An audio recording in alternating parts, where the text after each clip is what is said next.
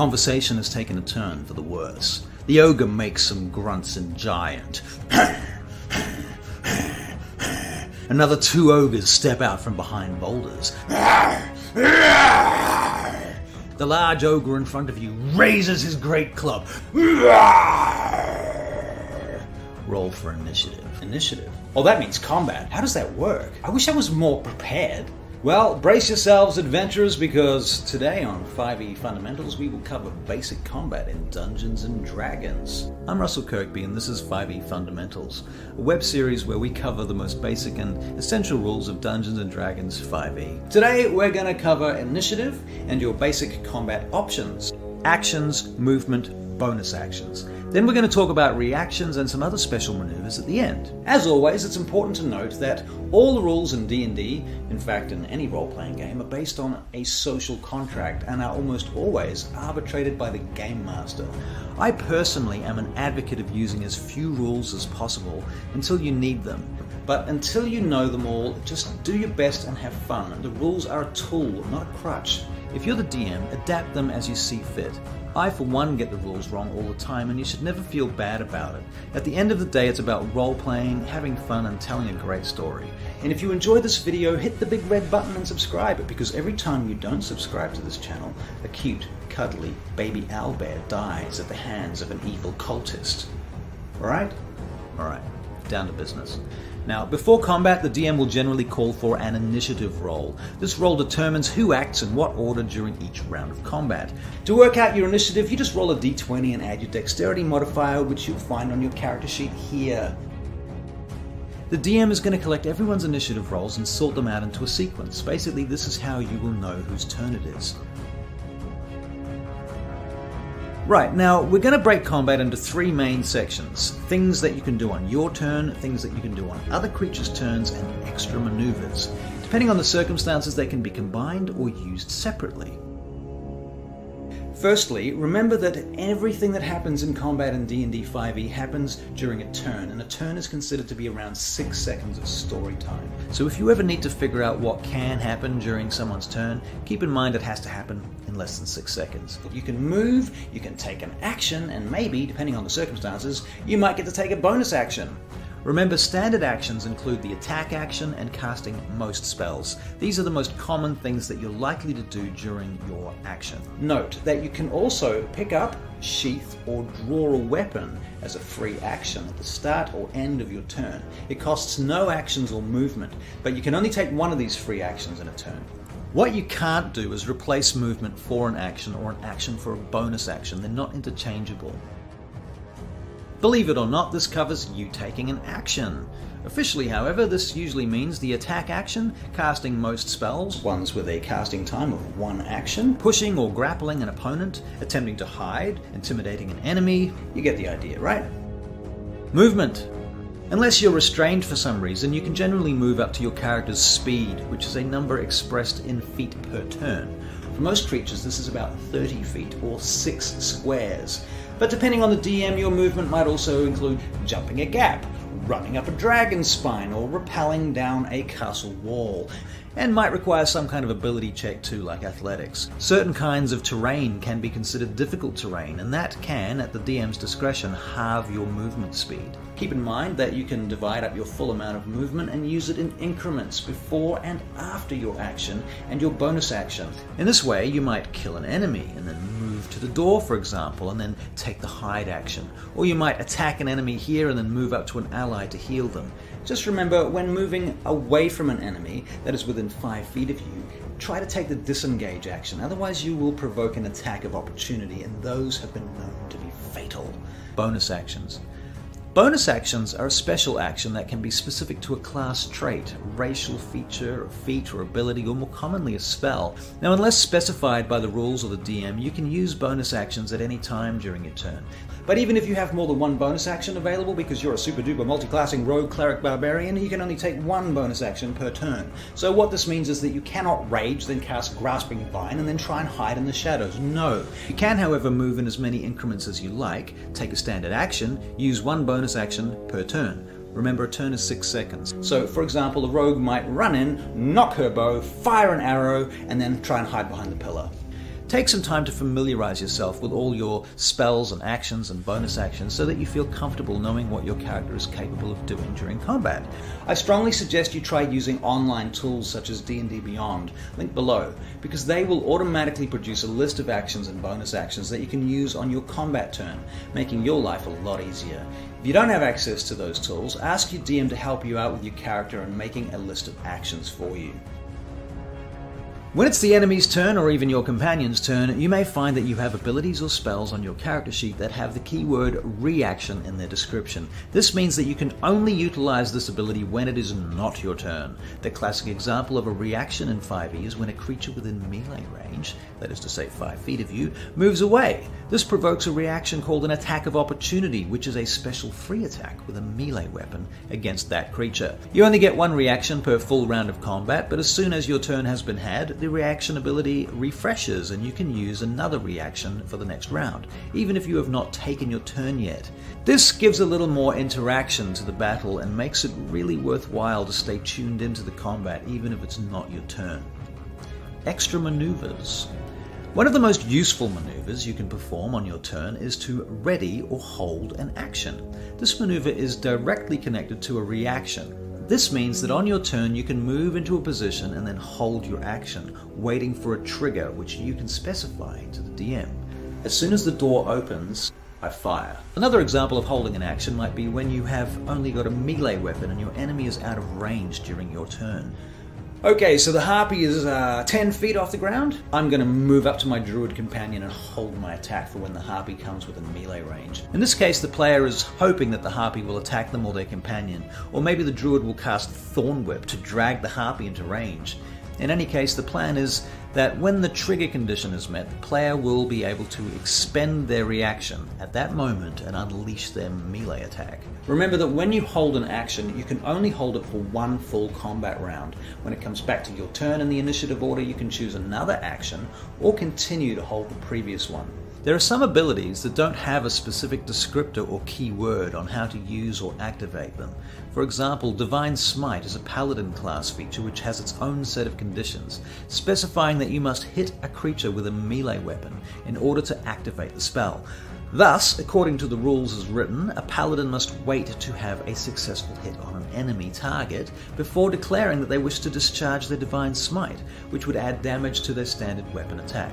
So the main thing to remember if you are a new player, for initiative you roll a d20 plus your dex modifier, which is here.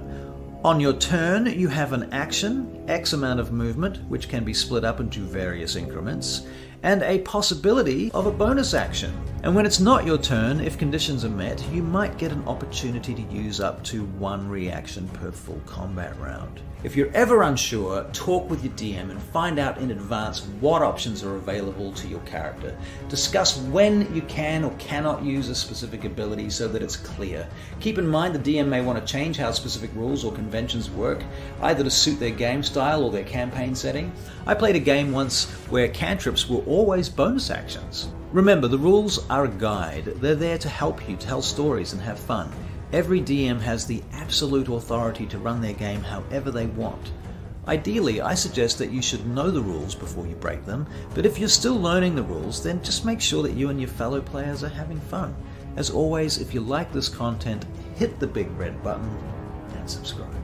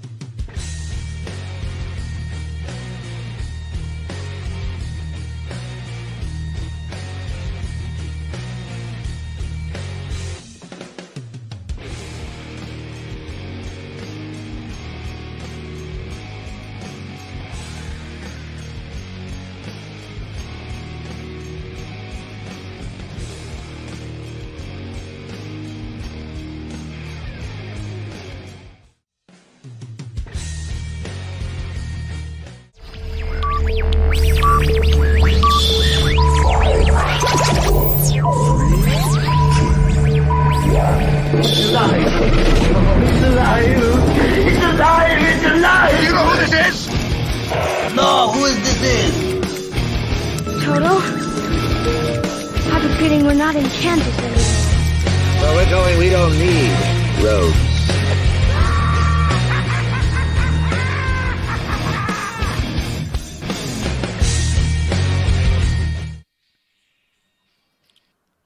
Hello, Internet. Greetings. Hi, everyone. We're here, and you have no idea in the background what happened for us to get this going tonight, but we're here. Hopefully everything's working. You guys can hear us. All right, so I'm just going to get it started off. If you're just joining us, we are The Game Podcast, hosted by Dungeon Studios. We go beyond live play and dive deep into every topic from Session Zeros to Campaign Heroes. With lively debates, thoughtful analysis, and plenty of laughs, our weekly podcast is the perfect companion for any D&D fan. We stream live and interact with our chat on Facebook every Monday, almost every Monday, 7 p.m. Pacific, 10 p.m. Eastern, and it's about 2 p.m. New Zealand time. How are you doing tonight, Russell? Oh, I'm doing all right. I'm just doing some pretend sign language so that we can look like politicians or something. I don't know. But I don't actually know any sign language, but I mean, I know a couple of signs, but they're probably not appropriate right now. That's too funny. In any case, here we are. We're back, and welcome to the game. Welcome. I'm Russell, and she's Giddis. Giddis, that's right. I know sometimes we forget and use real names, but yeah, I do like Giddis. If you're just joining us again, I'm going to give a real quick recap. Giddis is the name of my BBEG in my homebrew campaign that we are just about to finish. And so when it came time to pick a name for myself, my husband was like, yeah, why don't you go with Giddis? Because then she can live on forever. And I love that. Right. So she's going to. Fantastic. Yeah. Awesome. All right. Yeah. You want to start it off? Let's get going. Let's talk some shit. All right. Well, I mean, before we talk some shit, I guess we're going to do, I don't have much for Retcon Rewind. I think we've been a pretty solid podcast the last few times. So there's nothing I need to correct or anything I need to clarify from previous episodes. However, if you've been following us, you will notice that Doc is not here with us again tonight. I'm just going to keep pumping out excuses. If you follow him on his Facebook, you might have noticed that he has been picked up by DC Comics, and he's going to play Bane in the next Batman movie. Yeah, that's right. Pretty sure that's it. So that's why he's not here with us tonight. We'll see if he will join us next week, but... We did decide to let him out of the dungeon for a little bit, and now he got picked up by DC Comics. That will teach me. I can't help myself. I'm fucking with my camera. I kind of noticed. I wasn't looking at first. I just can't help myself. It's just one of those things. It's there, and you just have to twiddle with it. And I'm sorry. No problem. I apologize in advance. Well, all right. So I'm sure our live viewers are entertained. They probably don't give a damn. They're probably not even watching us. They're listening to us in their cars or something. I don't know. Who knows? Who knows what people do with the internet? Mm-hmm. Who knows? Anyway, we have things to talk about and stuff to do and all of that. So yes, stuff and things. All right. So I'm sure you're looking at my notes, and it's daunting. Did you hear anything about... this is kind of an ongoing thing, actually, but... I guess there was recent news about the D&D lawsuit between TSR and Wizards. Do you know anything about this? Right. Yeah. I mean, obviously, if you're not been around for the last 30 years, TSR, tactical, what are they called? Tactical something? I don't remember. I meant to look that up and I forgot. I mean, what was it? Tactical something. I'm sure I could look it up right now. What does anyway, I know the T is tactical. Mean? Oh, well, see, this says total shareholder return. That is completely wrong. Google doesn't know me. All right. Anyway. That's all right. In any case, they were the people that, when Gary Gygax created Dungeons and Dragons, that was the name of the company that they formed. Right. So, the original company. And as far as I know, after he died, his sons recently started up a new version of it or something. And there may even be another version of it, too. Yes. I'm sure. Hey, Avery. You're about to tell us how that all works. Hey, Avery's back. Awesome. All right. So here's the thing. I'm pretty sure Doc touched on this like during one of my very first times joining the podcast. And Doc is the keeper of all lore like this. He knows every little bit of detail. So I wish he was here, but I'm going to try to cover this as comprehensively as I can without like boring us all to death. So if you don't know what's going on, there is a lawsuit between TSR and Wizards of the Coast. However, I had to dig into the timeline. Actually, this is what I did first. I know that Doc loves the YouTube channel Dungeons and Discourse. If you have not checked it out, I didn't know anything about it until Doc started talking about it. And then I had to go check out Dungeons and Discourse. And she's great. So entertaining. So she's awesome. I thought if anybody's going to have information on this that I can take in a short amount of time, it's going to be her. And I was not disappointed. And so if you want this information in a much, what's the word I'm going to say? Smaller tidbit, because we're going to really break this out a bit. Go check out her YouTube, and she also provides a link that has like this whole timeline that I'm about to go through, because this is what I had to do for it to make sense into my head. What's going on with this lawsuit? There's this whole timeline. So let's just for clarity's sake, Dungeons and Discourse does this. I'm going to do this. She the various iterations of TSR, she calls TSR 1, TSR 2, number 3, number 4, however, because there's various entities that go by TSR, apparently. Okay, so gonna go through this. So 1974, 73, 74, it's debatable. I see different dates online. TSR is created. We're gonna call it TSR 1, okay? Or they create D&D. And which year was this? This is 1973, 74. 73, 74. Okay, so this is the first iteration of Dungeons and Dragons. Right. So then all is pretty much quiet until 1997 when TSR is bought by Wizards. I don't think they were even called Wizards of the Coast at the time. I think they were just called Wizards. I might be wrong. Right. But and then that's shortly like 23 years or something of uninterrupted TSR. Right. So then after that, so that was 97, 99, Hasbro buys Wizards. So, now it's a much bigger corporation.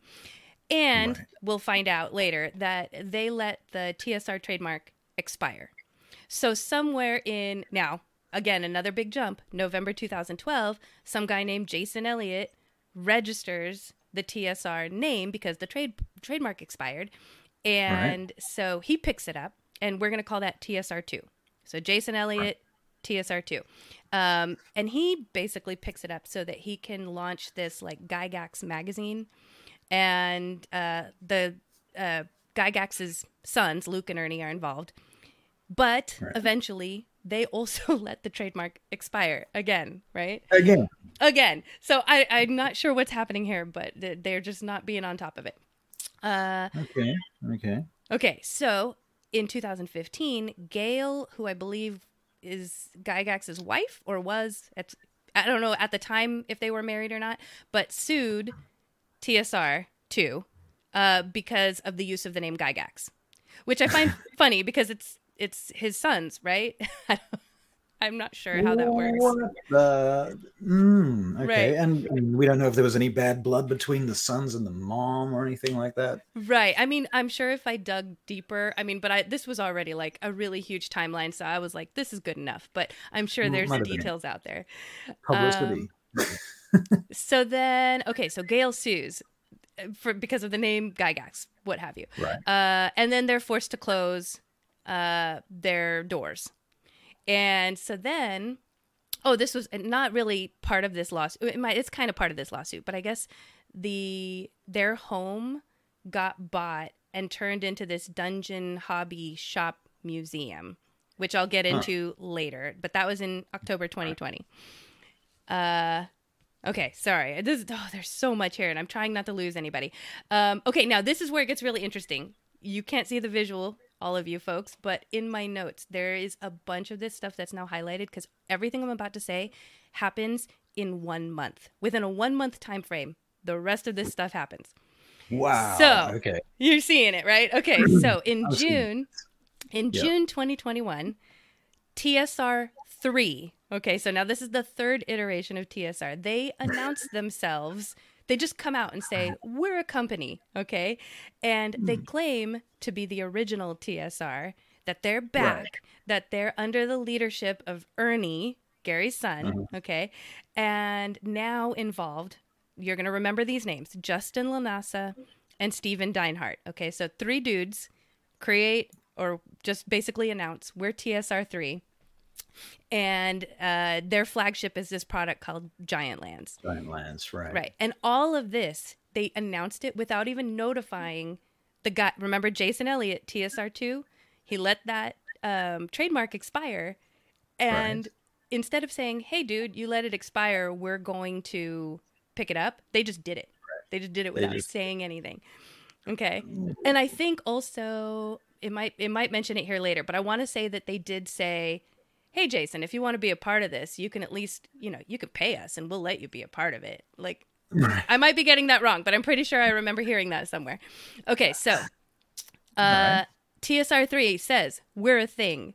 And then they also say, we're rebooting Star Frontiers, which is a game that Wizards currently owns and is currently selling on their website. Okay, they registered the trademark and everything. So TSR3 is selling or saying that they're going to reboot Star Frontiers, which Wizards is already doing. Now, Ernie goes on a YouTube interview, and this interview goes wild because he starts raging online. He starts making little digs at new gamers, at Wizards of the Coast, and trans people, which is not going to go over well in the community, right? So then, it comes out that, TSR2, Jason Elliott, he forgot to renew that trademark. I'm sure he's kicking himself in the butt because he was like, they just did this thing and he figured it out 2 days later. This is how they got away with it. Cheeky fuckers. Right? So, let's see. Oh gosh, I'm getting lost in all the things that happened. There it is. Yeah. This is at the point where he realizes his mistake and they tell him, hey, for a fee, we'll let you use it too. Like, kind of a little kick me while I'm down. Okay. So now TSR3, the 3 dudes, they embark on this social media campaign where they're telling everyone that if you don't like Gary Gygax, then don't play D&D. They apparently called a trans person on Twitter disgusting. They started using the word woke. I don't even know how to explain it. It sounds almost like a slanderous thing, the way that they use it, but they would thank woke people because sales are up. And then they would insult Luke Gygax and a whole bunch of stuff. And anyone who tried to question them, they just blocked. Or insulted. So not off to a good start. Right.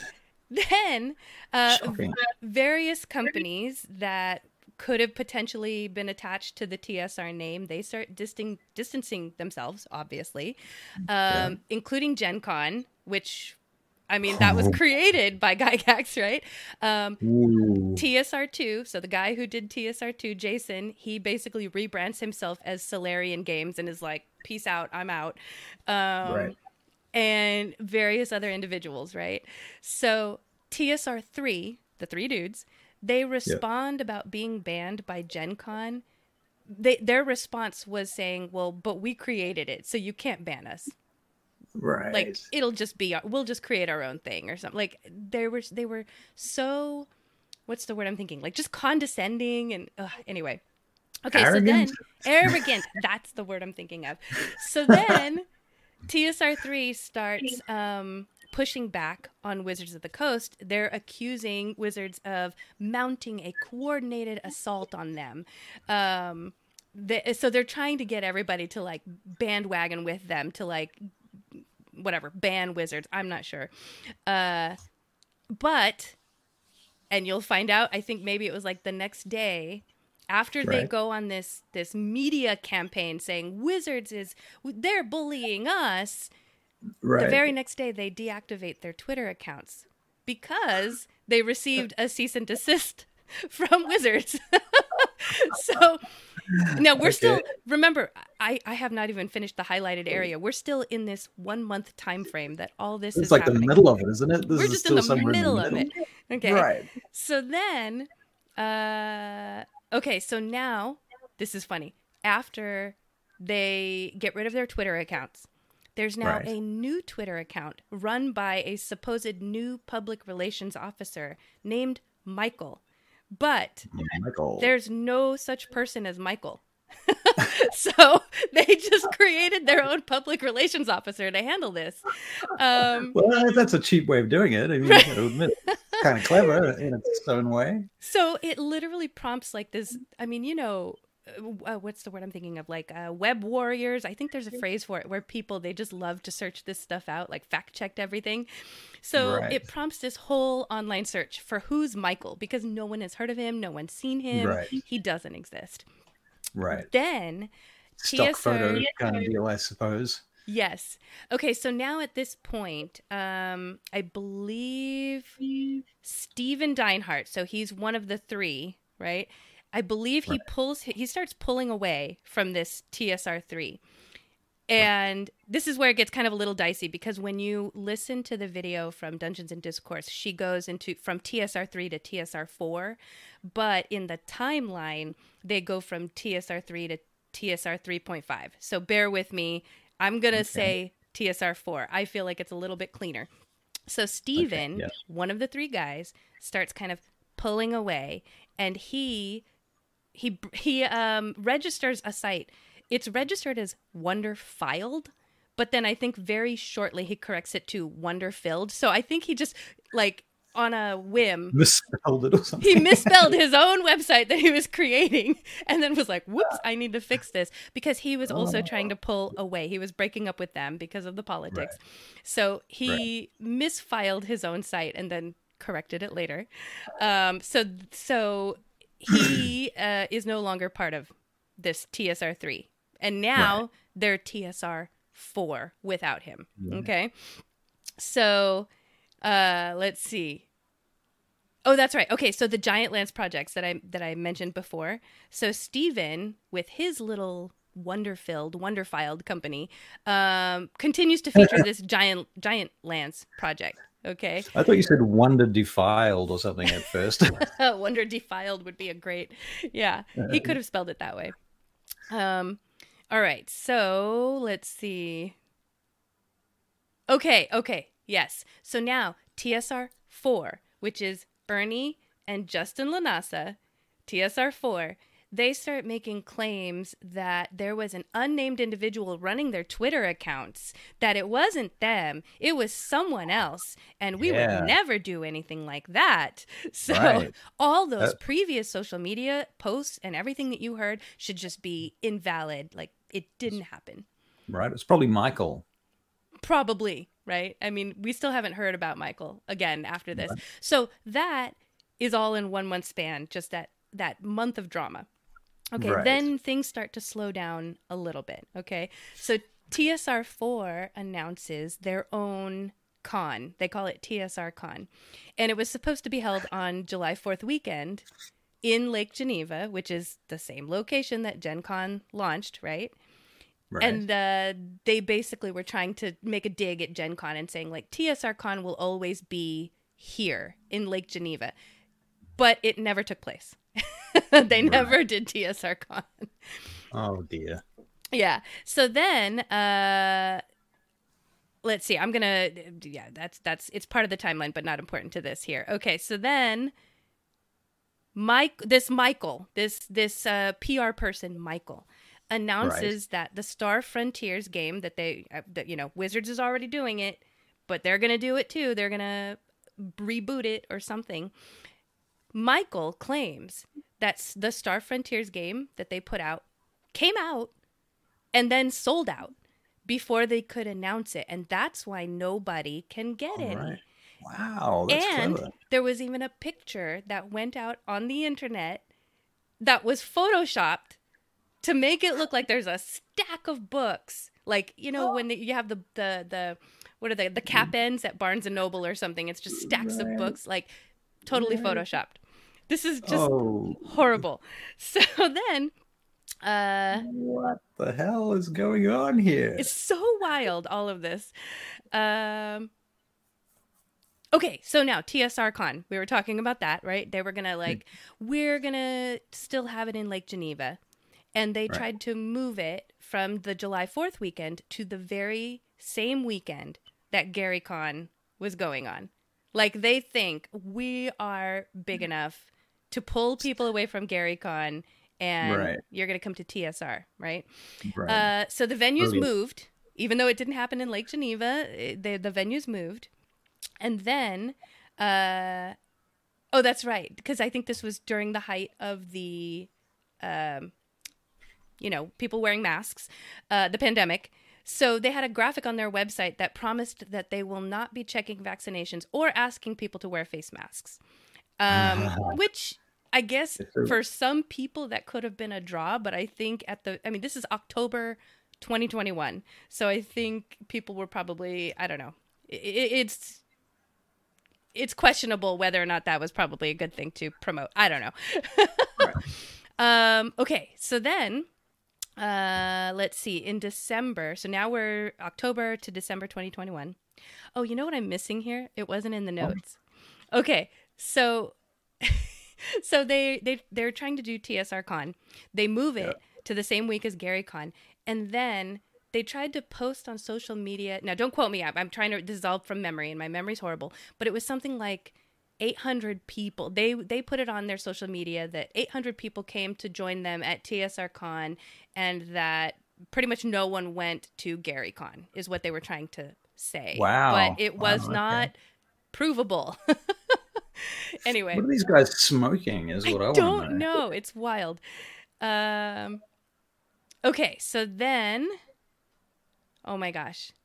Okay, so now we're getting into like the real legal things happening. Wizards, Wizards is suing them. So at this point, Wizards, are they owned by Hasbro at this point, or are they still just Wizards? No, Wizards was owned by Hasbro like 2 years after Wizards bought TSR. Yeah, Hasbro has been a part of pretty much all of this anyway. So these knuckleheads are taking on Hasbro at this point. Yes. Yeah. Wow, exactly. Okay. That's pretty keen. Mm-hmm. Good luck. Okay. So then they TSR4, the two guys, they launch an Indiegogo campaign to stop Wizards of the Coast. Again, they're basically saying Wizards they're bullying us, we're the original people. They're just, whatever. And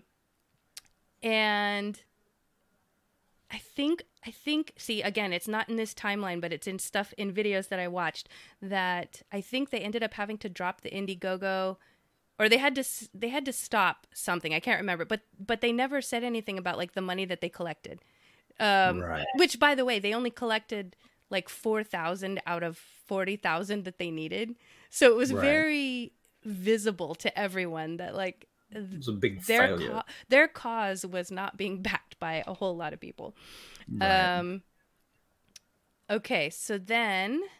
Oh, there it is. Yeah, eventually made 4K instead of 40K. See, I'm just jumping ahead of my own notes. Okay, so now... Oh, that was... So TSR4 had filed a lawsuit against Wizard, doing the whole, like, they're bullying us.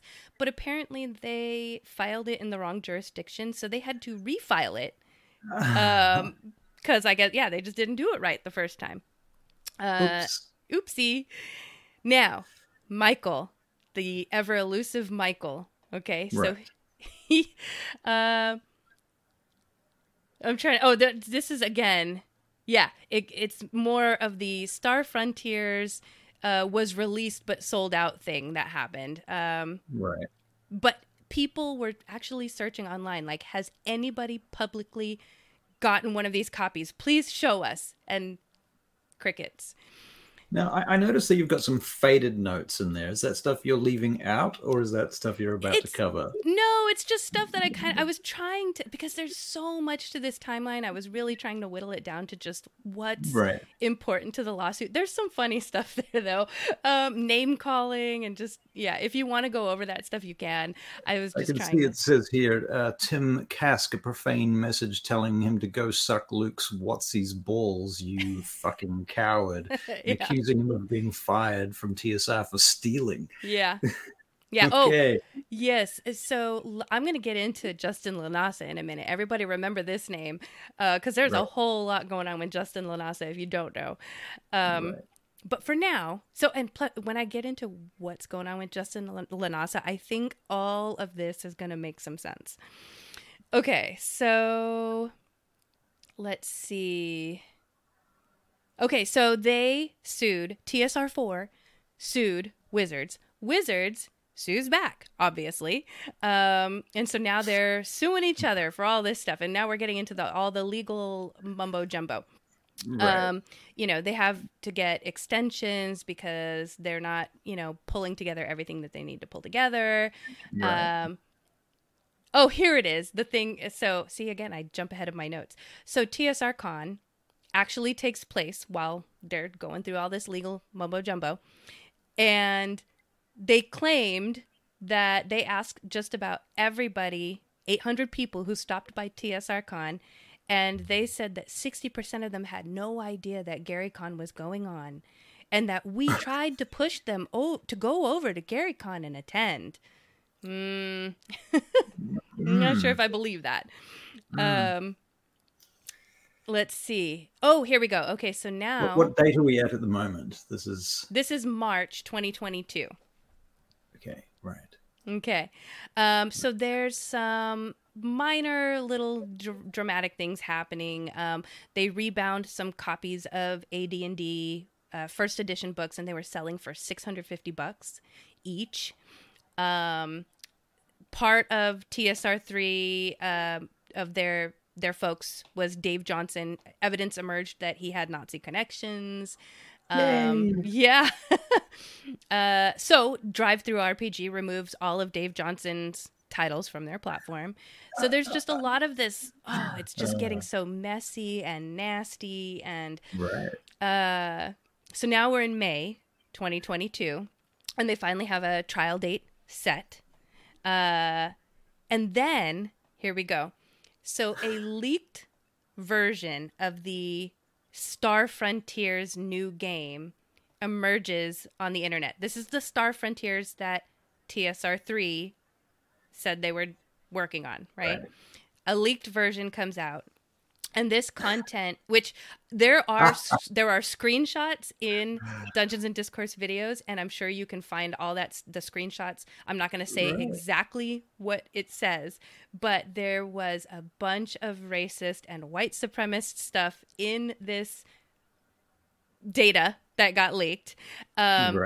Character races with ability caps based on ethnicity, various homophobic and transphobic references. And Justin Lanasa, again, that guy, he immediately threatens to sue the blogger who leaked it, okay, saying, this isn't real, it's photoshopped, what have you, like, this is slander, all this stuff, right? He was just getting really upset. Which, by the way, there's a screenshot of his threat, because he does it on social media, and everything is completely misspelled. Like, this guy has no credibility whatsoever. Wow. Okay, so then that's right. There's this video that, again, I don't know if it's a leak or what have you, but there's a video of their Google Drive, which it's literally an Excel spreadsheet that lists their enemies, okay? And next to the name, there is a little description, like, I don't have the screenshot in front of me, but it's something like, Luke, don't trust him, woke. Again, all these, like, whoever's woke, they don't like woke people. Don't trust, woke, and blah, blah, blah, or this person is, it was just a whole list of why they don't like these people. This pejorative stuff. Yes. Okay, so now, let's see. Oh, here we go. So then, now this is funny. On the timeline, it says that Justin Lanasa sent out customer data, including addresses, credit card numbers, all this stuff. But other sources I saw said that, like, the data was leaked or released somehow. So I'm not sure. When it says Justin Lanasa sent it, I don't know if this sounds like he did it on purpose or if this was an accident, but people's Right. addresses, credit card numbers. For whatever reason, he's involved, and it got out. But he again claims that this was photoshopped, and whoever says that he did it, it's slander. They're liars. Again, let's see. So then, okay, so yeah, now this was back in September when that happened, and then now in June this year, they're filing for bankruptcy. Okay, now the thing that's really interesting, it's not here in the notes, but when they filed for bankruptcy, they have to list like what their income is or what their Right. profit or what have you. And just for this year, they've made $600, like little over $600. Right. And they are going against Hasbro. And Right. like, I'm just, Luck. wow. So Right. I mean, guys, if you want to know more about, like, I'm sure I chopped this up, but just go do your research. Go check out Dungeons and Discourse. There's so much involved here. It is nutty. Now, what I wanted to get back to, I think I did. I got rid of I had notes here about Justin Lanasa. Okay, number one, Right. he calls himself Sir Justin Lanasa, but he has never been knighted. But in every reference to himself, he is Sir. Sir Justin Lanasa. He wants people to refer to him that way in emails and letters, what have you. Okay. What's this guy look like? I'm going to Google him. Are you going to Google him? I want to know what this guy looks I like. should He's have like a- He's probably a prick. I mean, he is a prick. Let's see, what else? Oh, so he also is known for owning a string of tattoo parlors. Not that there's I just anything found wrong his with website. tattoo parlors, but my understanding is he had no knowledge, or what's the word I'm thinking of? Experience with tabletop role-playing games at all when he came into the company. Now, I could be wrong, but all my research never says anything about him having any experience. He just owns a chain of tattoo parlors. He had a failed political campaign, which failed because it came out that he forced his female employees to wrestle in grits. Which, if you don't know what grits are, it's like, I think somebody said it was like porridge. It's like oatmeal. It's like, Right. yeah. So yeah, apparently he forced his female employees to wrestle in grits. That's why his political campaign failed. Right. Yeah, there's Some pictures here of him with armored vehicles in a warehouse. Apparently, he has worked with many weapon platforms for over 25 years, from gyro jet weapons to the common AR platforms and armored vehicles, and has invented a handheld weapon system for a Picatinny undermount rails gravity grip TM. interesting. Yes, there's this lovely picture of him with this blonde woman wearing a puffy sleeved shirt, standing in front of Christmas trees with a child, and they look very happy indeed. But he does look like a douchebag, I must say. Yeah, that's the other thing was, I think I read he was a weapons builder, creator. I don't know, something like Right. that. Oh gosh, yeah. Okay, so sorry guys. I was focusing on that timeline, so I wanted to check the chat real quick. Yes, Avery, this whole thing is a dumpster fire. Right. Con seems appropriate. Yes, that is. Oh, you said that. Yeah, I said that. Oh my gosh. Shocking. It's a mess. It's a dumpster fire. But anyway, so that's where we're at. So they're filing for bankruptcy, and the court case is postponed until March 2024. So I'm not sure how much more drama we're going to get out of this, but Right. I mean, maybe we'll get a little bit more. We'll see. Sounds like it. I mean, these guys don't sound like they're going to just lie down and die. Exactly. But, like they I could hate to have think- so many times before, but instead they just dug their feet in and like double down.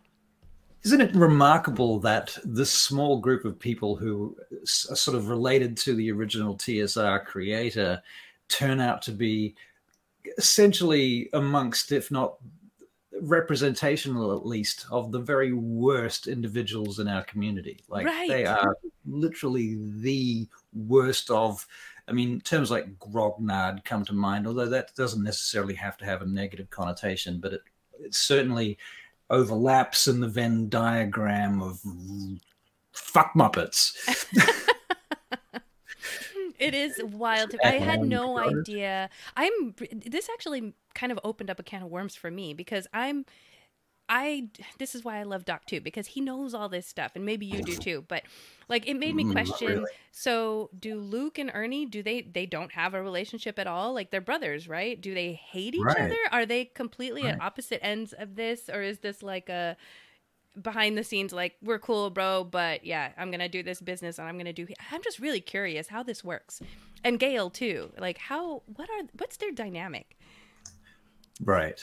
Yeah. I mean, that's what I was curious to. The mother, like, where does she stand in relation to these two boys? And is she further on one side or the other, or separating herself from both of them? Or so wild. Wow, what a can of worms! What an amazing pile of research you managed to dig up there. Once again, blown away by your thoroughness. It's just a timeline. I just copied and pasted. Well, yeah, fascinating though, isn't it? Yeah, the Nazi connections, the ridiculous tactics, the photoshops, the leaks, oh my God. Yeah, and I'm sure I've missed, like, because there was just so much to pull in that I did type things up. And then once I saw the timeline, I was like, oh, let's just copy and paste this. This is more comprehensive. But I do think that it doesn't contain everything. So anybody who's interested in this, go check out Dungeons and Discourse. I'm sure there's other YouTube channels or sources that you can get some of the other details that maybe I didn't pull in. It's fascinating. So, nice. All right. That is it for news. I figured that was enough, that we didn't need to pull in anything else, like, TV shows and movies and stuff. All right. But now we're going to move on to our next segment, which is Your Week in Games. And I have nothing to report for my Week in Games. I have not had anything happen this very last week. So I thought we could just... I'm so sorry. No, that's honestly... Let me clarify. There is a moment here where I need to plan for... I'm trying to remember now. I feel like I don't know if I told you guys this. Yeah, you're planning the end of your campaign, are you not? I am. And so that's right. Yes. Okay. Because last week I showed you guys the 2 pieces of terrain that I built. Right. And they were fucking awesome. So I do have something to report then. Nothing major, but I built those 2 pieces of terrain thinking, okay, I know the general direction they're going to head. This can happen or this can happen. Right. And because it's getting towards the end of the game, gosh, stop me if I've said this. I feel like I've said this to people, that they are doing, when you're at the end of a video game and you're like, oh, I still need to complete this, and I'm going to complete all the things before I go to the... Right. So right. Tidy it up, wrap up all the loose ends. Instead of going where I thought they were going to go, they just kind of decided, you know what? We haven't gone into this guy's backstory. Let's go over here. And right. so you did mention that. I did say this. So now I'm at a point where I kind of have to get back into my world building head, because I didn't expect them to go to this area. And as much as I want to kind of expedite things and get them to the end, because I promised them that we would get to the end by so and so months, I don't want to just gloss over this person's backstory, because he hasn't been able to play as much, because he has kind of a rotating schedule. So I did ask him, and I said, what things would you as a player want to experience? Like, when we get to the end of the game, would you have gone, oh man, I wish I'd tried to find this person. I wish I'd, done this while I was here in this area. Like, what are some things that you're going to miss if you don't do it, so that I can try to incorporate that? So that's where I'm now trying to figure out how I can fit that in. So I can't say too much, because I'm pretty sure he's listening. However, if you guys stick around, we are going to world build and create a monsters encounter for this game, and then I will tell you guys what happens, so stick around. But that's it for my Week in Games. Wow. Okay. Well, that's pretty interesting, really. I mean, going into characters' backstories is always a great source of inspiration, and there's always, a ton that can come out of that. And it's always going to be relevant too, because it's, obviously it's intimately tied into a player character's history and story. So you'll have at least one person who's excited about it. Right. And given that the other players theoretically have relationships with that character, then they will be probably interested too, because they get to find out more about their companion. Right. So that's pretty cool. Well, actually, what was really interesting was it wasn't even so the backstory that we're going into. It wasn't even that player that said, I want to go into this. It was actually another player who said, hey, we haven't gone into his backstory yet. Let's go over here. So he was interested. So you're right. I think at least a couple people are like, well, what's happening over there? Let's go check that out. Well, I mean, if that's what they want, give the people what they want. Exactly. Give them, give them games and give them bread, I say. Haha. Yeah. Well, I've had a fairly quietish week, really. I haven't been feeling that great this week. I've been a bit sort of drained and a number of migraines and things. So it hasn't been a great week, but have had some fun nonetheless. We did part 2 of the Festival of Fame, run by... That's the one you play in, right? Yeah, that's it's in the time slot where normally I DM and I stream the Veingate Chronicles, which for us is Friday nights at 7 p.m. plus 12 UTC on Rollstream at Twitch. Just saying. But for the last 2 weeks, Caitlin Flower, who's one of our players and also a fabulous actress, she has been DMing for us, and so we've been doing this thing that she's called the Festival of Fame, which is kind of about what's essentially happened is our player characters have been, we found this festival in the middle of nowhere, sort of in the forest at first, and got involved with this festival, and it's turned out that it's being run by a bunch of Fae who are using the festival as a way to draw us into the Feywild so that we could then compete as tributes against other groups in different ways. And the encounter, or basically the scenario that we did on session 2, which was last Friday night, Thursday day, I think, for most of you guys in America, we turned up in this sort of water arena, with starting off on the sort of floating dirt platform, and then there were these pillars, and the pillars had different statues on them, and then there were these serpents in the water, and so we got into this sort of ongoing combat that lasted through most of the session with various traps and things and a lot of climbing up pillars and stuff. And one of our players unfortunately couldn't be there because he's getting eye surgery at the moment. So we kind of, Caitlin found a way of pulling him out of the story, and his character is my character's mentor. I play this first level bard, sixth level sorcerer. 6th level sorcerer, 3rd level bard. Yeah. I'm a halfling called Tom Hardley. That's right. I love that name. He's pretty funny. He's really fun to play, but he does talk too much. And anyway, yeah, my character is very underpowered. Like he's all of the spells that I have chosen for him are like mostly utility type spells and stuff, good for social situations, good for stealing stuff or espionage or thievery, that type of stuff. But and he doesn't really have the nature to do a lot of that stuff anyway, but he's good at it. So he will do it when he has to, but he doesn't usually sort of run headlong into those sorts of situations. And he really, really, really didn't want to fight. Like I think there's the sort of, my last line in the first session was something to the effect of, I just want to eat pies and go home.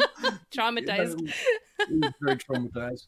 So, yeah, we ended up in this big fight. And at the end of it, we got sucked down into the water, under the water, and we had to fight what I assume was some sort of aboleth homebrew creation thing, which actually I killed in the end. It was, when I say I killed it, I mean, I did the least amount of damage to it, but I got the killing blow, which involved me pulling my loot out of my bag of holding underwater and then casting catapult on it and flinging it into the eye of the creature, where it sort of busted open and smashed into splinters and all the strings broke in this discordant melody of aboleth death. That's awesome.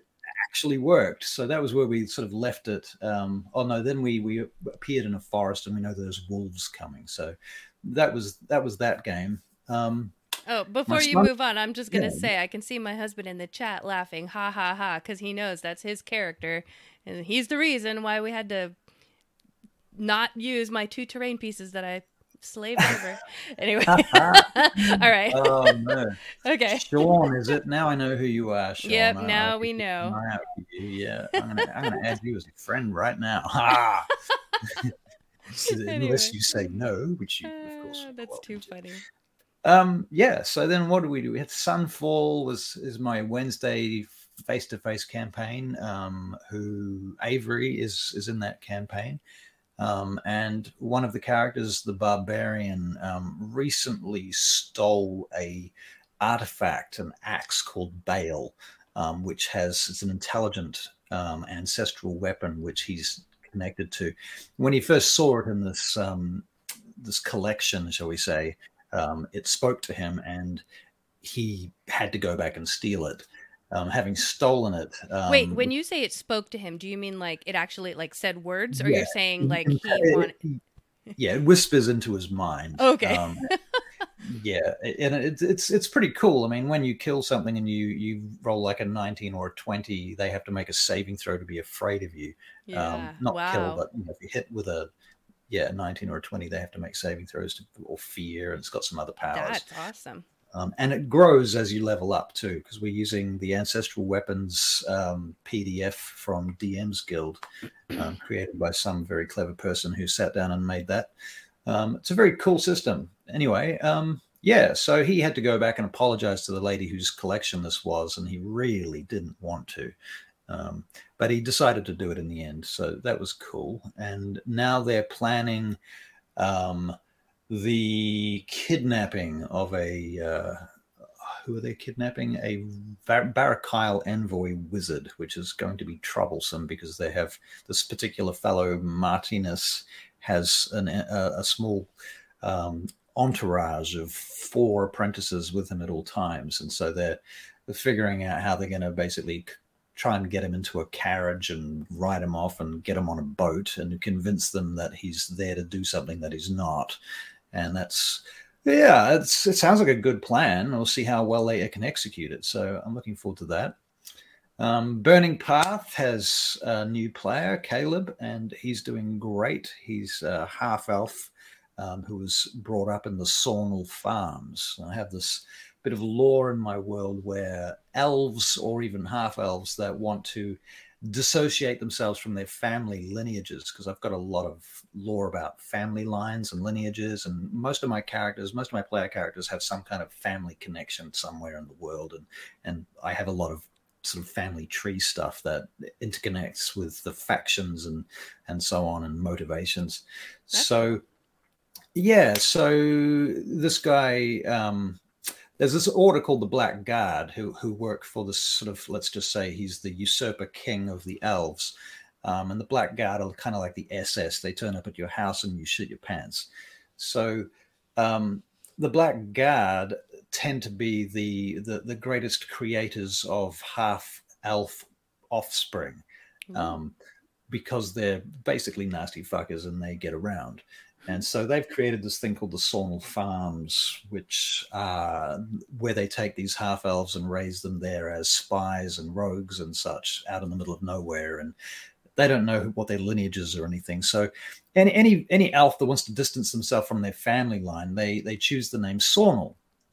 It's like Smith, or you know how directors that want to distance themselves from movies that they've created call themselves Adam Smith. Mm-hmm. Kind of like that. So anyone that wants to sort of not be associated with their family lineage calls themselves such and such Sawnel, or some variation of that. So this new player is playing a half-elf from the Sawnel Farms, and that's turning out to be very interesting.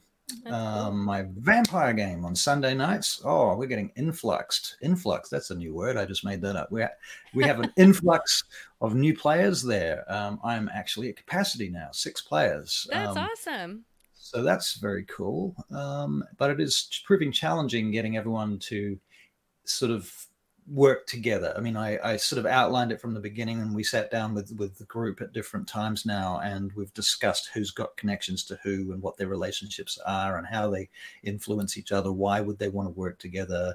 Blah, blah, blah. And we've created a pretty elaborate kind of background there now, which seems to be working really nicely. And, I had to work quite hard.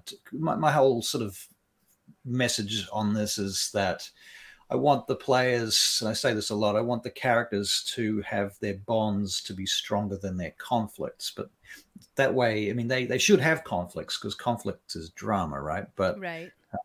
As long as their bonds are stronger than their conflicts, then the group will cohese and work together. We don't want the old situation where we've got players trying to steal shit off each other or destroy each other, or PvP type situations. Trying to avoid that sort of thing at all costs, whilst letting people play their characters fully. So having metagamed that stuff, I think we talked about last week. Yeah. That Bringing it back. Yeah, it seems to be working a lot better. And I guess last but not least, I've just been booked for a seminar where I shall be talking about world building, funnily enough, at a library in front of some budding authors, apparently. So Nice. that's going to be interesting. So yeah, I done anything else this week? I can't really think of anything really exciting besides that. Ran a game at a restaurant. Yeah. I mean, it just sounds like your week was so much busier than mine, because I didn't really have much to report. If only I could just report on like homesteading stuff, because Right. I had to bathe a chicken and it was really gross, but you guys don't want to hear about that. So Well, you can always take that stuff and sort of, integrate that into your stories, use it as inspiration for the mundane moments that happen in stories, especially in D&D. Yes. So, yeah.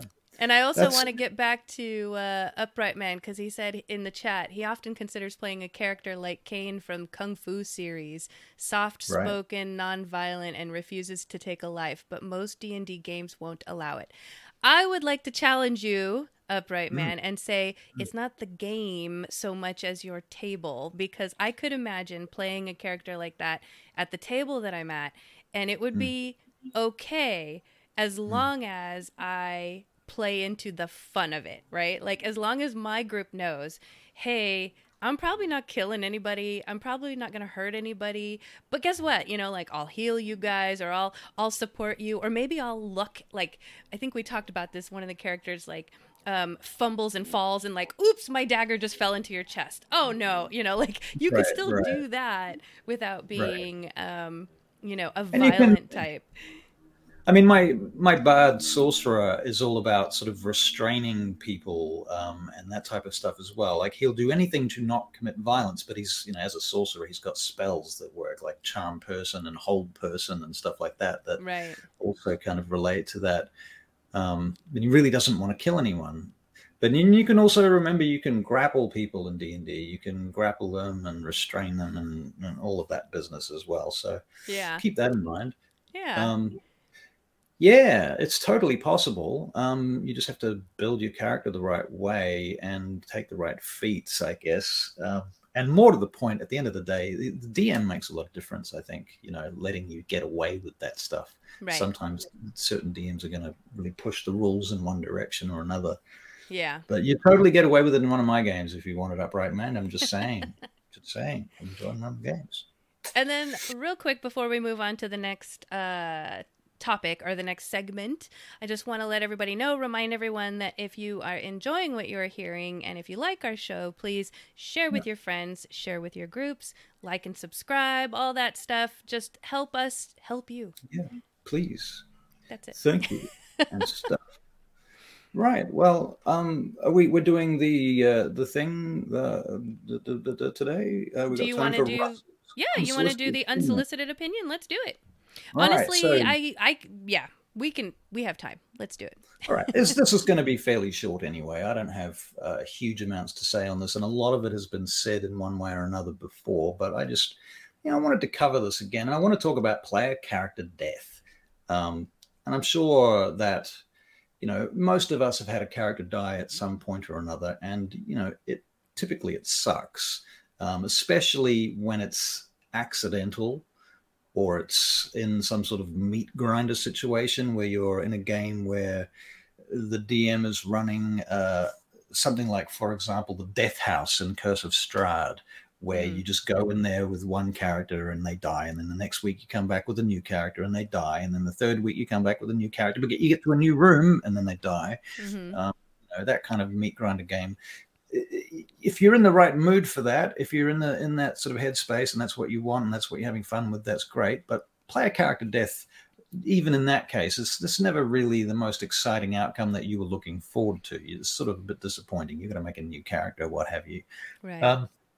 So, and also, just to tie it into our topic tonight, I mean, player character death can happen if you don't plan your encounter, your monster, you don't scale your monster appropriately or what have you. So we'll get into that topic later, but yeah. Yeah. So I sort of want to talk a little bit about how to, or the consequences of that, in terms of avoiding these sorts of accidental deaths where people's characters end up dying and it's sort of meaningless. Then that's the thing. I think if you want the players to have fun, you want them to feel like they have agency, but at the same time, you have to have the sense of having high stakes. So we talked about metagaming a lot last week, and this kind of ties back into that. And to me, it's all about the communication between the player and the DM, the DM and the players overall. In so much as you need to, in my opinion, you need to talk about whether or not they felt that this type of death is appropriate, or you want to avoid killing them by choosing the right DC and making sure that or challenge rating, really, I guess. You do get the occasional killer DM who's just out there to kill characters, and I don't think you want to be that guy. Right. It's, to me, if you've got a DM that's just killing characters, it says to me that they don't have any planning, because they don't know where the game's going. They haven't put any effort into actually planning the game beyond the point where they're killing off your characters. But at the same time, you want those stakes. So having the occasional deadly encounter, at least on my table, is sort of how I work it. But there are alternatives to killing PCs, as far as keeping the stakes high and making it exciting. Like, instead of perhaps killing a player character to just sort of, you want to show the players something, you want to make sure they understand the consequences of their actions, blah, blah, blah. You don't have to necessarily kill them to do that. You can kill off their favorite NPC. That you can make them cry. And they will cry a lot harder over that. You can make it hurt without. You can make it hurt. Yeah. I mean, honestly, I've seen players cry over this stuff. My ex-girlfriend from years ago didn't talk to me for 2 weeks after I killed off an NPC. I mean, literally didn't talk to me for 2 weeks because she was so upset about it. Yeah. And it was her character liked this NPC. There was like a father figure to her. And, I guess there were other issues in there somewhere. But anyway, so yeah, I just wanted to touch on this. Sometimes, I mean, I had an interesting situation recently where I have a player who had a character that did die in a kind of random and unexpected way, which I didn't feel great about. And afterwards, we looked at it and thought, well, there was a way in which he could have survived that, but we didn't think of the mechanic at the time. Right. And more recently, he had a character that I think he sort of just decided he didn't really like playing that much and wanted to kill off. And I think the important thing here is, if you do have a character like that you want to kill off, what you should definitely do is tell the dungeon master. Don't start playing your character in a hazardous way in order to get yourself killed, because it can really upset the whole game and knock everything out of balance, Right. I was a little bit upset about this particular situation, and it made my life very difficult. And it's, that being said, I don't blame the player for this. I think that it was just a sort of casual mistake, but it really would have helped me a lot if we could have sat down and talked about, I want my character to die. How do we make it dramatic? We won't tell anyone this is going to happen, but we're going to, I want a scene somewhere where I can kill off this character and it can be meaningful and we can say goodbye to them so I can bring in a new character later or something like that. Right. That way it doesn't leave everyone at the table with like a bad taste in their mouth, you know? Yeah, So. yeah, exactly. That's kind of the point there. And I think that you want your character, if they mean anything to you, or if they have meant anything to you, then you want them to go out in sort of some legendary way that leaves an impression and a mark, and not sort of just be another stain on the wall of the dungeon. You know what I'm saying? Yeah. So yeah, that's all I really wanted to know. Yeah. Yeah, I mean, I was just kind of checking your notes, and that's the thing is, especially when it comes to creating, if you're going to homebrew or scale monsters, because I was, trying to connect this with the topic we're going to talk about later. Yeah, right.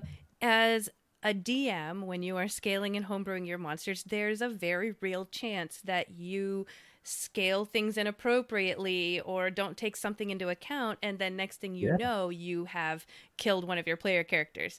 And I think when we get to the topic, I'll cover some of the ways that I handle when I've not scaled something properly. And we'll talk about that. I look forward to topic. that. Yeah. Well, is it time for our break? Yeah, I think it's a good time for a break. Hey, everybody, if you've stuck around this long, please stick around just a little bit longer. We are about to get into our topic. After the break, we're going to talk about scaling and homebrewing monsters, okay? And or encounters, because it doesn't just have to be monsters, or it could be a combination of all of those. So stick around. During the break, we are going to feature some music by The Imaginary Suitcase. I just listened to it earlier today. It kind of transports me to like, I don't know. It transports me to like an ancient place. I keep thinking like, I don't know. I'm in the I'm going to get it wrong. I'm just picturing Green Hills of Ireland. What is that like called the Moors, or where is that? Moors. Yeah. Why not? I don't know. Yeah. Why not? Knows. But anyway, it kind of transports me a bit, and maybe that's not their intention, but I really loved the music.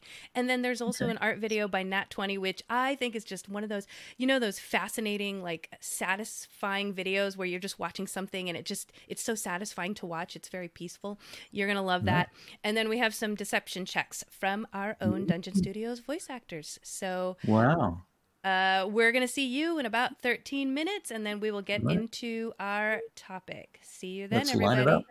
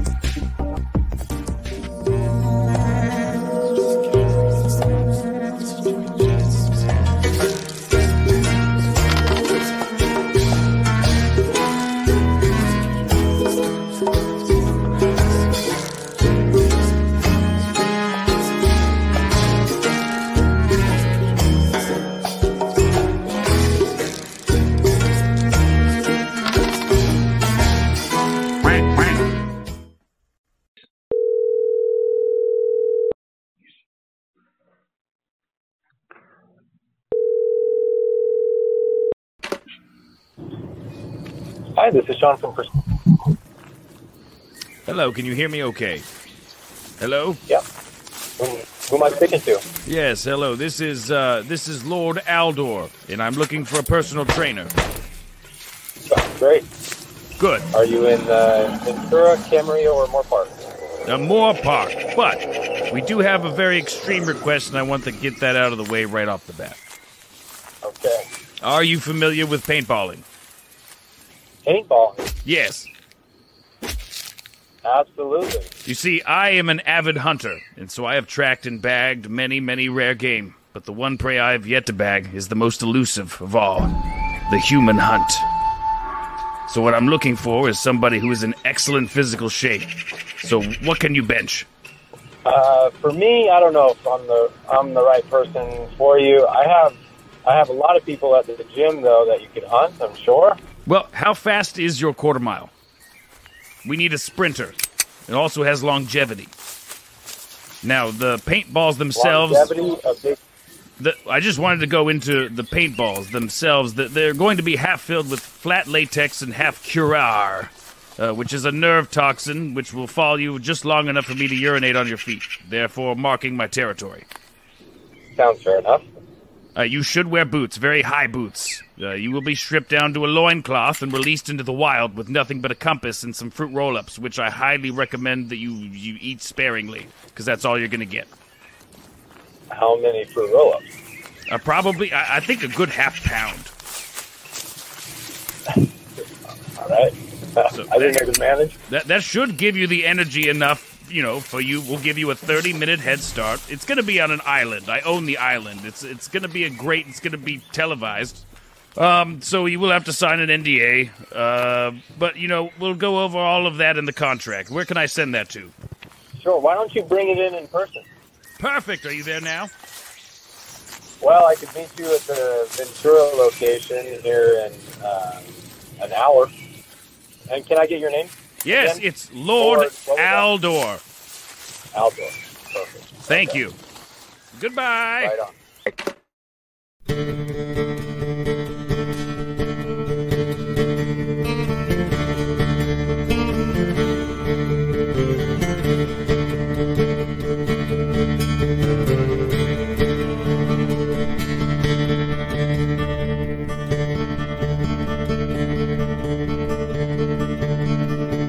She sat down below a thorn, fine flowers in a valley, and there she has her sweet backbone, and the green leaves they grow ruddy. Smile is so sweet, my bonny babe, fine flowers in a valley. Oh, your smile is so sweet, you smile me dead. And the green leaves they grow ruddy. She's digging out a weeping knife, fine flowers in a valley, and she twined a sweet babe of its life. And the green leaves they grow ruddy.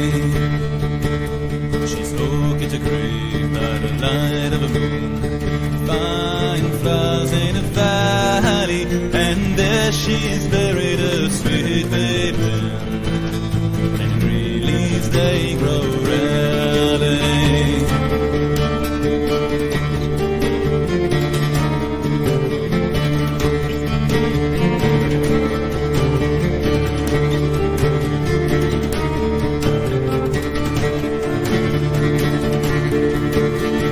As she was going to the church, fine flowers in a valley, those found her sweet babe in the bush, and the green leaves they grow ruddy. Oh, sweet babe, you were mine, fine flowers in a valley, I would gladly understand so fine, and the green leaves they grow ruddy. Oh, to the mother when I was dying, fine flowers in a valley, how you couldn't have proved to be so kind.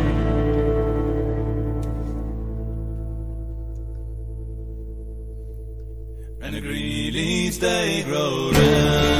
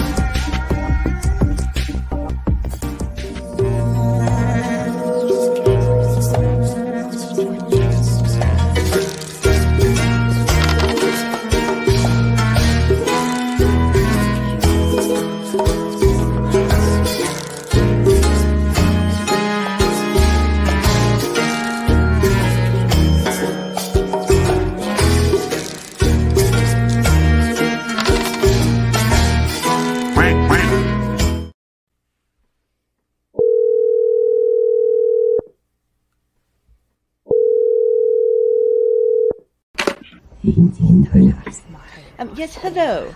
I'm Evelyn Dryerwood, and my sisters and I have chosen your grounds. And we would love to check on some permits and regulations to see if we can perform our ritual on your grounds. Hello? So what do you need to do? Oh, there's only about 7 of us. We'll be in formation, you know, like holding hands and naked for several hours, and we'll be doing spells. Don't worry, we'll be gathering some herbs from the property and trapping some small animals. Sure. Oh, excellent. Say, now, are you available for the ritual? Oh, you're damn right I am. Oh, this is amazing. I love your positive energy. We won't need to do cleansing on you. Or maybe we will. But we will need you to take off your shirt and bathe in pig's blood. Are you willing to do that? By cleansing, do you mean a sponge bath? Oh, we can definitely do that. Oh, we can definitely do that. Oh, you are being so open. Yes, I love your energy.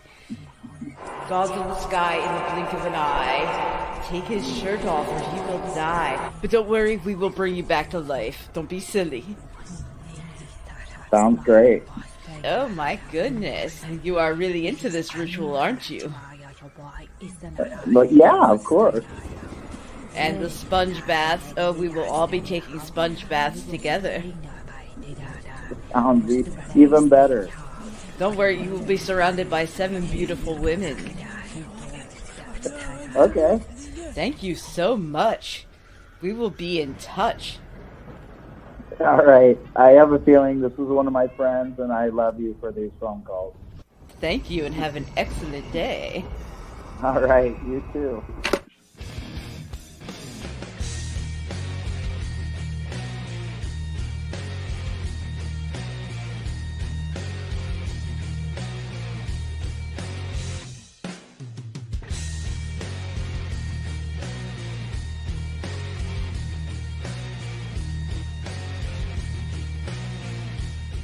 Keep my rules to myself. Fudge a couple numbers so the body don't run out of health. Or raise the perfect if you can't watch him bleed. It's a lot of power to wield. Ooh, gotta balance these conflicts. How the players gonna handle taking licks now? Not to end their fun till the game is done. Ooh, it's a pleasure to inflict. Get up big and watch the players start to trip.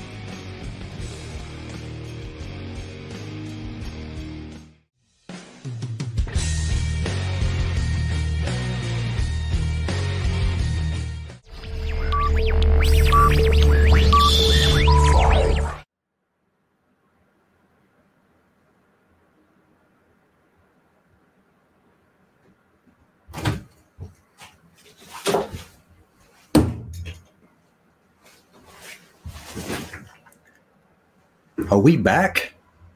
Why can I not hear anything?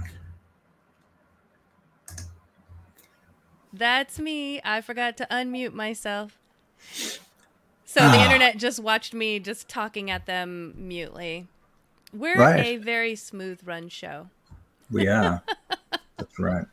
but Yeah. entertaining. Okay. Perfect. Practice makes perfect. Exactly. All right, so here we go. Guys, if you have stuck around, we're about to talk about our topic, which is scaling and homebrewing monsters. I'm excited about this topic because I am very bad about looking at the stats, the stat block, when I'm running an encounter. It's just, I prioritize keeping everything moving, keeping everyone engaged, eye contact, moving everything around. Like, just taking a minute Yeah. to even look down at a stat block is just really hard for me. So I homebrew a lot of my monsters, or I'll do some of the things that I'm about to say. You what? You can make them up on the fly. Exactly. Don't tell anyone. It's honestly easier than you might think. I see a lot of questions sometimes from people in forums where and again, I mean, if you're new to the game, I totally understand that you feel the need to stick to the rules as written because you're just getting your feet under you. But I'm telling you, even if you're new to DMing, you can do this easily and your players will never know. All right, so here we go. Probably like it too. They'll probably like it too. Okay, so let's talk about scaling first. All right, what does it mean to scale a monster? How would you describe it? I wanted to ask, why would you scale a monster? Is that an important question, or do we have No, that we can. come back to? Yeah, let's talk about why scale a monster. Why scale a monster? Well, why would you scale a monster? So I would scale a monster because for example, we're going to talk about this later, but my players are in an area that's like mountainous, rocky terrain, and I want to grab a monster or something like it that would fit in that terrain. So I usually go to, D&D Beyond or what have you, the monster manual, try to find the appropriate monster, but maybe that monster that I like isn't it's not the right CR or the challenge rating or what have you for my party. So that's when I would scale it. Yeah, I mean, I have similar kind of feelings to that. And I mean, for me, if you look at the monster manual, you go through it and there's all these monsters and they're all different challenge ratings, and that's great. And this gives you a lot of choices. But usually, I mean, for me at least, my campaigns have a kind of aesthetic or a theme or a mood or a tone. Right. And throwing in random shit from the outer plains or from wherever. Like, imagine being in very Vampire appropriate. and all of a sudden you come across a pink, fluffy bunny of doom. Like, that's not really it's gonna break immersion, right? Exactly. And I mean, I think I said something about this last week. I have a lot of orcs in my campaign, for example. There's a whole thing going on with orcs, but there's only so many orcs in the monster manual. So at some point you're like, well, I need some more orcs. I need to change this up. I need different types of them and different levels of them. And as the characters sort of scale up, there's no reason why an orc can't, get to level 10 or what have you. You can have a more powerful group of orcs or what have you.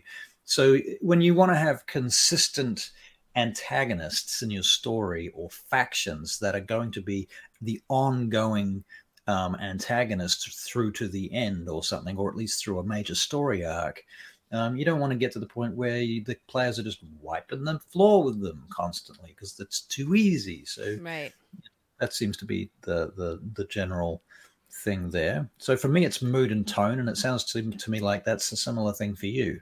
It is, because I hate to break immersion, whether it's me being the DM and taking a minute to look at things, or just coming across the pink fluffy bunny when what? Where are we? Like, that doesn't make any sense.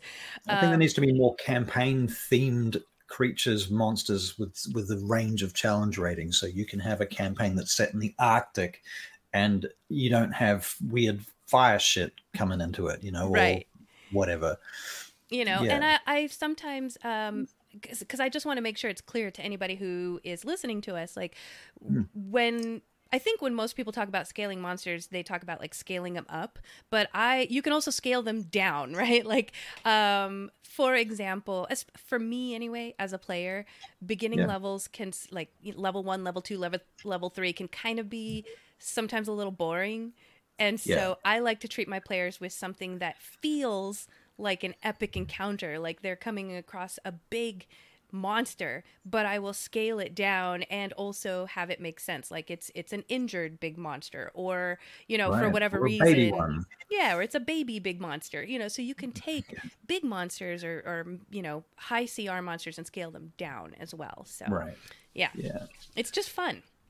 Yeah, All well, right. they've just woken up from a long slumber after Yeah. 1,000 years, and they're still a bit groggy and not so good on their feet yet. That's another great reason. Yeah. So you can come up with any reason that would make sense for why this huge monster is just not as powerful. The Lich has just arisen, and they're still getting their powers back. It's going to take 3 days. Now you've got a time lock. Do the thing. Yeah. All right. Anyway, I'm sorry. Please continue. That's fine. Yeah. So let's talk about ways to scale a monster. And there's so many ways to scale a monster. You can, and this is where, for those of you that are new, just hang in there, because I know there's the question of, but how do I know how much to scale the monster? How much do I tone it down? How much do I tone it up? I will get to that. We will get to that. But for now, I'll be let's talk listening about intently because I don't know. Yo, really? Okay, I'm going to tell you my trick. So ways to scale a monster, all right? So this is what I would have you visualize, new person or anyone who's listening, right? Imagine the monster's stat block. I mean, you can see them in the monster manual, online, what have you, but it's got just a bunch of information. It's got their HP, it's got their how hard they hit, their damage, their attacks. Armor class. Yeah, all the things, right? Every little thing on that stat block can be tweaked. Okay, so let's talk about it. So if you want to if you want to make a higher CR monster or lower CR monster, the easiest way I think to scale it would be go find. You know what? Sorry, I feel like we need to backtrack real quick. I missed something because I want to talk about challenge rating just for a second. Hate before we get into scaling, because CR is a big thing, right? This is how new players or new DMs determine this is the monster I'm going to throw at you, because you guys are all level 4, so therefore this level 4 monster should be a good challenge for you, right? And it is based on a group of 4 players, so it should be 4 level 4 characters versus 1 CR4 creature. Exactly. Right? If there's 6 of you, you have to think about that. Yeah, and they don't really give you a good scale in the. I mean, yeah, I don't think I've seen it in the DM's guide. Like, yeah, if you have 6 players, then you choose this. They don't tell you that. They just leave it up to your good intellect to decide. Yes. But let's say, okay, 4 players, level 4. You choose a level 4 monster. Okay, now. I think we talked about this last week, but the game the game doesn't know whether or not you've given your players high powered magical items. They don't know whether or not you've got all clerics. Like, they just don't know.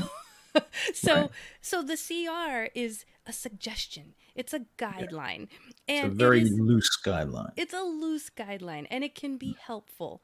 But this is where now that we've talked about challenge rating, now we can talk about scaling and the things that I do to combat things like throwing a monster at your players and your players just like bash it in 2 hits and boom, done. And boy, that was a lot of fun. The book said it was going to be fun. It said CR should be fine, or the opposite happens and, oh no, you've got your player character death and that wasn't the intention. It was just a level 4 monster. And that can happen. When you have your low-level characters, you got to be so careful with them. They're so squishy. So yeah, sure. Okay, so now, sorry, had to backtrack. Now we're talking about ways to scale your monster, right? So number 1, easiest way, reskin.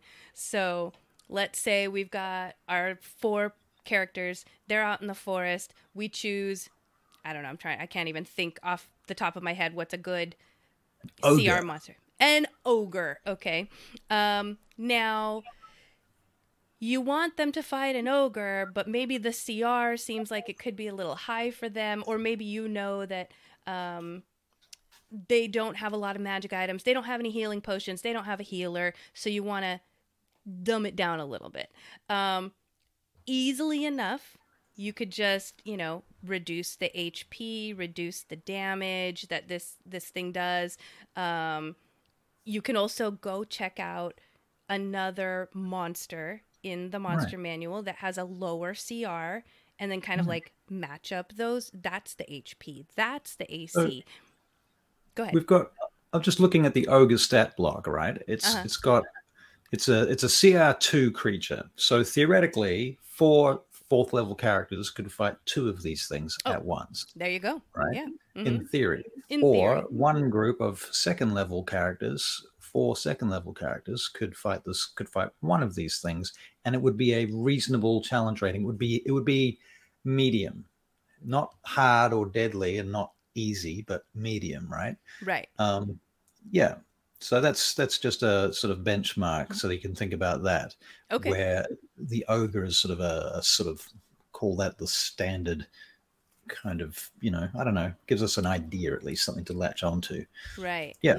So let's say, okay, so we've got 4 level 4 characters, and then we throw 2 ogres. Okay. Right. Now, what I've heard is the old adage is just add more HP. If it looks like they're just handling it and they're not taking any damage and they're just whipping these ogres' asses, then just bump up their HP until it feels right that like they're posing a challenge, which can be okay. That's okay to do. It can be problematic too. I mean, you've got a range of hit points normally. I mean, D&D Beyond tells me that they have 7d10 plus 21 hit points, right? So you could roll those 7d10 and add 21, or you could take the average, which is 59, or you could just choose to give them the maximum number of hit points that they can have.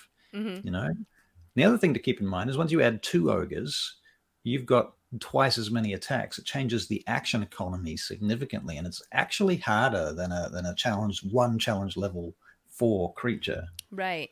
Because you're basically the players are getting 4 turns essentially against your 1 turn, If you've got 1 creature, yeah. And the minute you start adding them, I mean, that's the other way to make encounters harder, is just add more monsters or what have you, Right.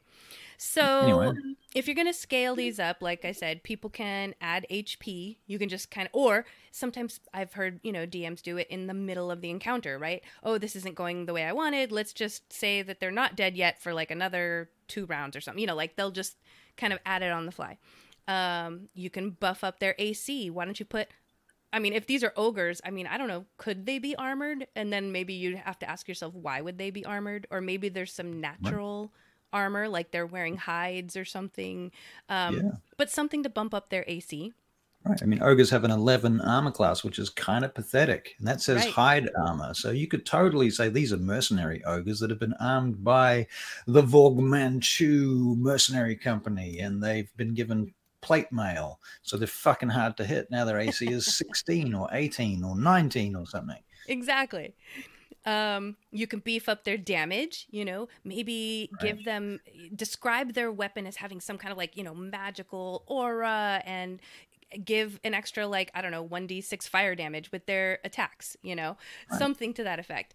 You can also make sure you switch up, think about melee and ranged, right? Because if you have, let's say, a party that's all melee fighters, then maybe give that monster a little bit of a ranged attack so that they can keep some distance, and that'll give them, your party a little bit more difficulty. Or reach weapons. Right. Yeah, so we deal a lot with reach in the game that I play in, because I'm a chain fighter, so I have a 10-foot reach. So we end up facing a lot of monsters that have reach as well. My DM's like, well, if you can do it, I can do it too. Absolutely. And you can name them as well. You can have a named creature. Like you take a stat block from a creature that already exists, and you say, well, this one, his name is, or her name is blah. And then you fuck with the stat block because this is an specific individual. As Upright Man says, was it Upright Man that said this actually? No. Are you checking the chat? Yeah. About thinking of monsters as races. They should Right. exist as different levels of experience, same as PC races. Right. Yeah. So, I mean, you can take an ogre and then say, well, this guy's a 10th level fighter ogre, and then try and build something that resembles that somehow. Mm-hmm. And then if you're going to beef them up, you can also give them some extra abilities. And I put in here, including legendary. Now, I wouldn't throw legendary probably at level 4 players. I mean, But there's bonus actions, bonus actions. Again, you're talking about action economy. actions, You know, reactions, abilities. bonus They actions. can, maybe they get, maybe, like you said, instead of it would be kind of weird having a rogue ogre, but some, something like not? a sneak Justify attack, that. or whatever abilities that player characters have, consider Yeah. giving that to your Feats. monster. Yeah, feats, spells. Now with spells, I find interesting area of attack. Really think about, again, your party that you're up against, whether they're melee or distance fighters, and consider giving your monster area of effect spells. So you get a huge, you can maybe hit 3 of them at once. You can also think about using spells if you have a party that you're going against where maybe they have some low, I don't know, charisma, wisdom, intelligence. You can throw some spells in there to like charm them, fear them, not fear them, but make them fear you.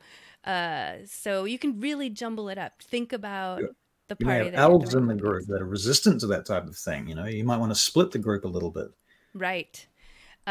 Resistances, you can give your monster some resistances. If you know that you're going to be going up against a party of, they're all fire casters, then maybe come up with a monster and a reason. Again, try to make it make sense in your world, but a reason why they would be coming up against a monster that's probably resistant to fire. Make it a little bit more difficult for them. Yeah, you mentioned feats. Yeah, give them some feats, Maybe they can... if you're adding spells to your monster, maybe give them, what's the feat that they can like have advantage on their concentration check or something, Right, like Warcaster or something like that. Warcaster, something like that, so it makes it difficult. You don't have to use it exactly as it's written either. You can make it your own. It's this particular character that's doing it. Mm-hmm. And then It's, go ahead. Well, it's interesting. Like I'm looking at the goblin stat block now because there's something interesting about the goblins, which I think is kind of cool. They have a thing in their stat block called Nimble Escape.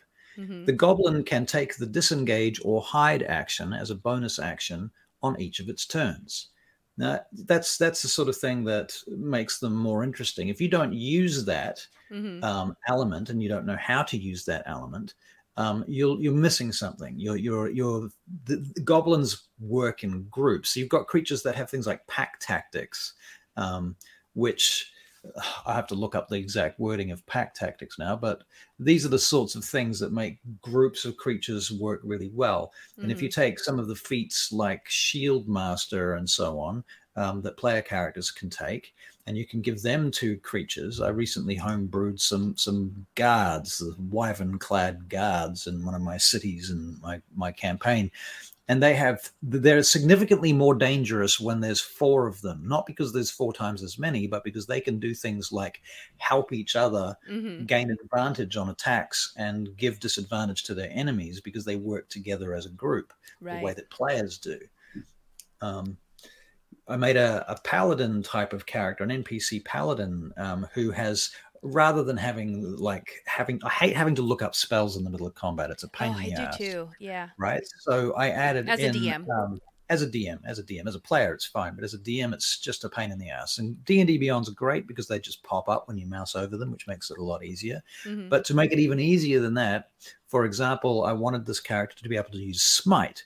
So I just took what I thought was a good amount of extra damage for their Smite attack and added it as a legendary action. They can choose to Smite once every few rounds, and that allows them to do more damage and have a little bit more oomph, as it were. It makes them feel like a paladin.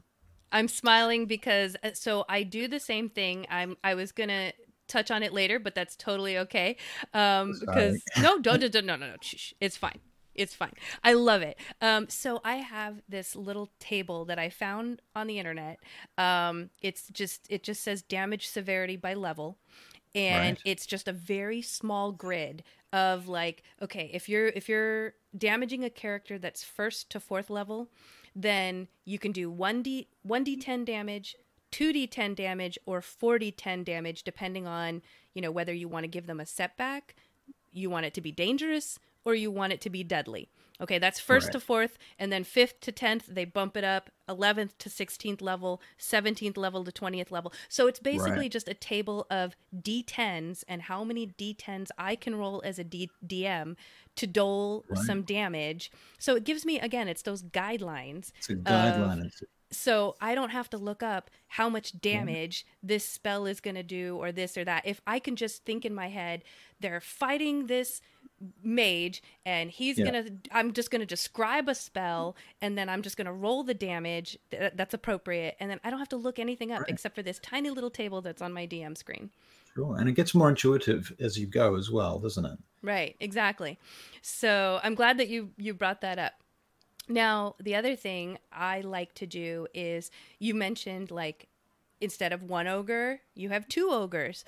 But I also like to give them, if you're going to do multiple monsters, I either do monsters that have different CRs, if they're dealing with one big ogre, but then you also have, there's goblins that come in, and so 5 different goblins CR and an ogre, levels and, they're just annoyances, but it still adds a level of complexity because now there's more happening on the battle map. This is what I say. I like to call them 2-hitters because if I do this, if they're fighting a big enemy, and I throw in just a bunch of little enemies just to kind of like add some complexity, I literally will sometimes just go have a little piece of paper and go, okay, that enemy got hit once. Okay, he got hit twice. Boom, that one's down. Okay, this one got hit twice. That one's down.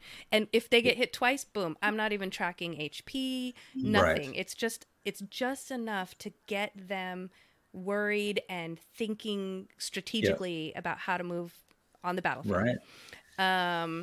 So yeah, that's what 2-hitters is what I call them. That's a great idea. I've heard what's his face Matt Colville talk about this sort of thing too. He's got a lot of ideas about homebrewing monsters. He reckons that monsters are either the D&D monster manual monsters are either bags of hit points or they have very high armor classes. It tends to be one or the other. And if you want to make things fucking deadly, then you give them both. The other thing I think is interesting is like some of the creatures in the monster manual more or less have descriptions about how to run them, and knowing how to run creatures is kind of important. Like looking at the stat block on the fly is fine, and I do that a lot, and in fact almost always, but at the same time, if you've gone through the stat block prior to the fight, prior to the session, and you've had a chance to actually think about how am I going to use this monster and how am I going to use it in conjunction with the other creatures in the encounter, because they can really tie things up that way. And you can put on more or less pressure depending on how tactically you want them to think. A group of goblins that are not being tactical are pathetic. But a group of goblins that have got their shit together and a plan can fuck you up. Yeah. Like, they really can. I mean, you can use things like grappling and grabbing and talking about that restraining stuff before, shoving people and all those actions that nobody even thinks to use, like the dodge action, stuff like that. They can hold actions just the same way as players can. Yeah.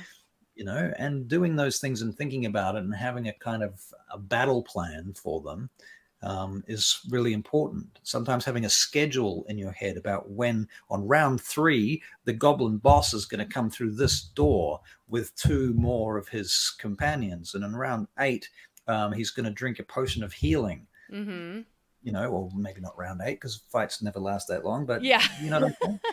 Giving them potions and stuff like that is useful.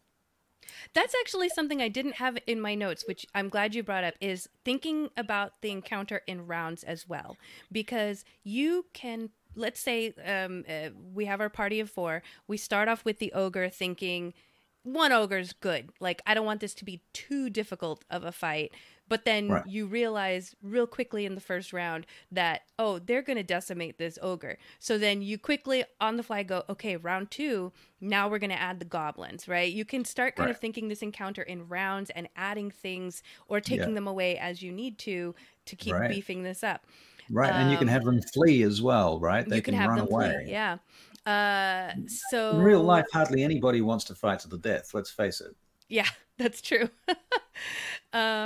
Another thing real quick to mess around with is size. I find it really funny that, especially with new players, whenever they come across a really big, epic monster, they're always surprised that the AC is a lot lower than they think. But it makes sense Right. because they're bigger and they're slower, and of course you can hit them. Right. But if you make a monster smaller, their AC goes up because they're harder to hit. And so sometimes I really like to throw tiny or small creatures at my players because it's frustrating to them. It's just this little annoyance again that's hard to hit. Right. So they can't really do the damage that they want to do, but you're able to Right. kind of like poke at them and really get their motors going. But okay, You so can give here's them magic items you mentioned before too. Like things of invisibility. yes. Invisible monsters are a real pain in the ass. Yeah, because usually the players will like hold their turn until they can see them again, or Yeah. something to that effect. Yeah, giving your monsters the ability to go invisible or any of those extra abilities really helpful. So here's one of the tricks that I do, especially if we're talking about scaling, is I don't like to go into an encounter with a monster that I think is already going to be deadly. I would rather start light and do some of these things that we've already talked about mid battle. Okay, like add extra enemies. Or now here's the thing, because I don't want to be unfair to my players. So anything that goes off in round 1, it still needs to be like, you can't just all of a sudden say, well, now my monster has spells. Like you didn't, if Right. You didn't set that up. yeah, I mean, I guess you kind of could, like maybe in the first round they didn't cast a spell, and now in the Right. second round they're gonna. But just be very mindful of what you're adding, that it doesn't look like you are just out to beat your party. Right. If that makes any sense. Well, yeah. I find that scrolls are quite good for this. Actually, I had a cleric of, what was it? Orc Hand of Luthic pulls out a dispel magic frickin' scroll in the middle of a fight to get rid of somebody's moonbeam. Mm-hmm. Didn't work, but it was something, and it added flavor to the fight, and it added tension, which was pretty cool. Oh, I love this. Upright Man says, carry a bag of flour for invisible creatures. Right, yeah. I actually have a character baker in mind that I might have to just always carry a bag of flour now. That's going to be great. Okay, so that's my trick for scaling up monsters is I don't want to say I start low. I start in the medium to high area, usually in the medium area, and then I will consider what can I do to scale this encounter up if I need to, okay? Without breaking immersion, without making it look like I'm cheating with my monster and giving them extra stuff on the fly, So consider that. Now, I also will consider, I feel like I wrote these notes up and now I'm kind of going out of order, so I hope this is not going to mess you up too much. But I also will consider the terrain that they're in, because not only can you scale up the monster, but you can scale up the terrain. You can, maybe, like right now, my players are in a very rocky, mountainous area, so if the fighting gets pretty heated, there could maybe be a rock slide that happens during one of the rounds. There could be an earthquake. There could be, so consider your terrain and think, okay, if they're having too much of an easy time, let's throw a rock slide their way and see how they deal with that and the monster. Exactly. I mean, and where you place the fight, the terrain itself is so important. A bridge is a very different thing to a field. Somewhere where there's a door or a portal or an entrance or a tunnel makes a huge amount of difference. There's nowhere to run. That changes everything. And you set the players so that they can only be two abreast. And similarly for the monsters, they can only be two abreast. It changes a lot. They can't surround you so easily. It's much harder to get advantage and flank and stuff like that. Right. Yeah, and aside from terrain, you could add aggressive weather. Now, I wouldn't What does that mean? I mean, I wouldn't describe you're fighting and it's a sunny day and now all of a sudden there's a downpour, unless you can make that make sense in your world. But if you have already started, plan to start your encounter where there's some weather that you can then build upon if you need to. Right. Makes sense? Yeah. So start the encounter where there's clouds in the sky and you can hear a distant thunder. It may or may not result in anything during the encounter, but if you need it, it's there. Right. Exactly. You can tweak that as you go. Yeah. You set it up. If you set it up, you can't really have a don't mention the weather and all of a sudden there's a storm. Mm-hmm. But if you set up that there's possibly a storm brewing, then it's an option now. Yeah, exactly. That's the thing. That's what I think I didn't think I had a word for it before, but as a DM, you're going to set this stuff up so that if you need it, you got it. But if you don't need it, they won't know the difference. Yeah. I love it. Yeah, right. It just turns out to be flavor then, doesn't it? Right. Layer actions now. Layer actions tend to be if you are, you're going to go fight a dragon or a big epic monster, you usually go into their lair. But that doesn't mean that you can't have layer actions. You're in the forest and you're looking for that ogre, right? But you could kind of throw in some layery type actions in the forest. A tree cracks and falls in the... Again, this is kind of using the terrain and weather, but I just kind of also counted... I'll look up layer actions and see, what are some things... What do they have? Yeah. Yeah, what do they have in this terrain? Or you can use, wild magic surges, make sure you set it up before the fight. I have an interesting take on layer actions, actually. I'm just going to throw this in. Yeah. You can give layer actions to, for example, I recently gave layer actions to some guards. You wouldn't think guards would have layer actions, but the thing is, if you encounter a bunch of guards on the street, they are going to fight one way and have so many options. But if you were fighting them in the actual palace where they hang out and where their guards, their friends and so on are, they have access to more armor and ammunition and weapons, and they can do stuff like blow horns and call more enemies, and they know the terrain. They know this is their lair, So individuals that might fight differently out in standard terrain are going to fight differently in their own home territory. Somebody that's fighting in their own house, even if they're like a first level halfling rogue, knows where the short sword is hidden behind the fireplace, stuff like that. Or they can do things that relate to their abodes, if you like. Right. Yeah. Oh, I love that with the layer action. I didn't think about that. Being John Wick hiding weapons in the hiding weapons in this house. Traps. Yeah. Right. Pull the lever and the place fills with fire or something, or the floor collapses or whatever. You've set it up.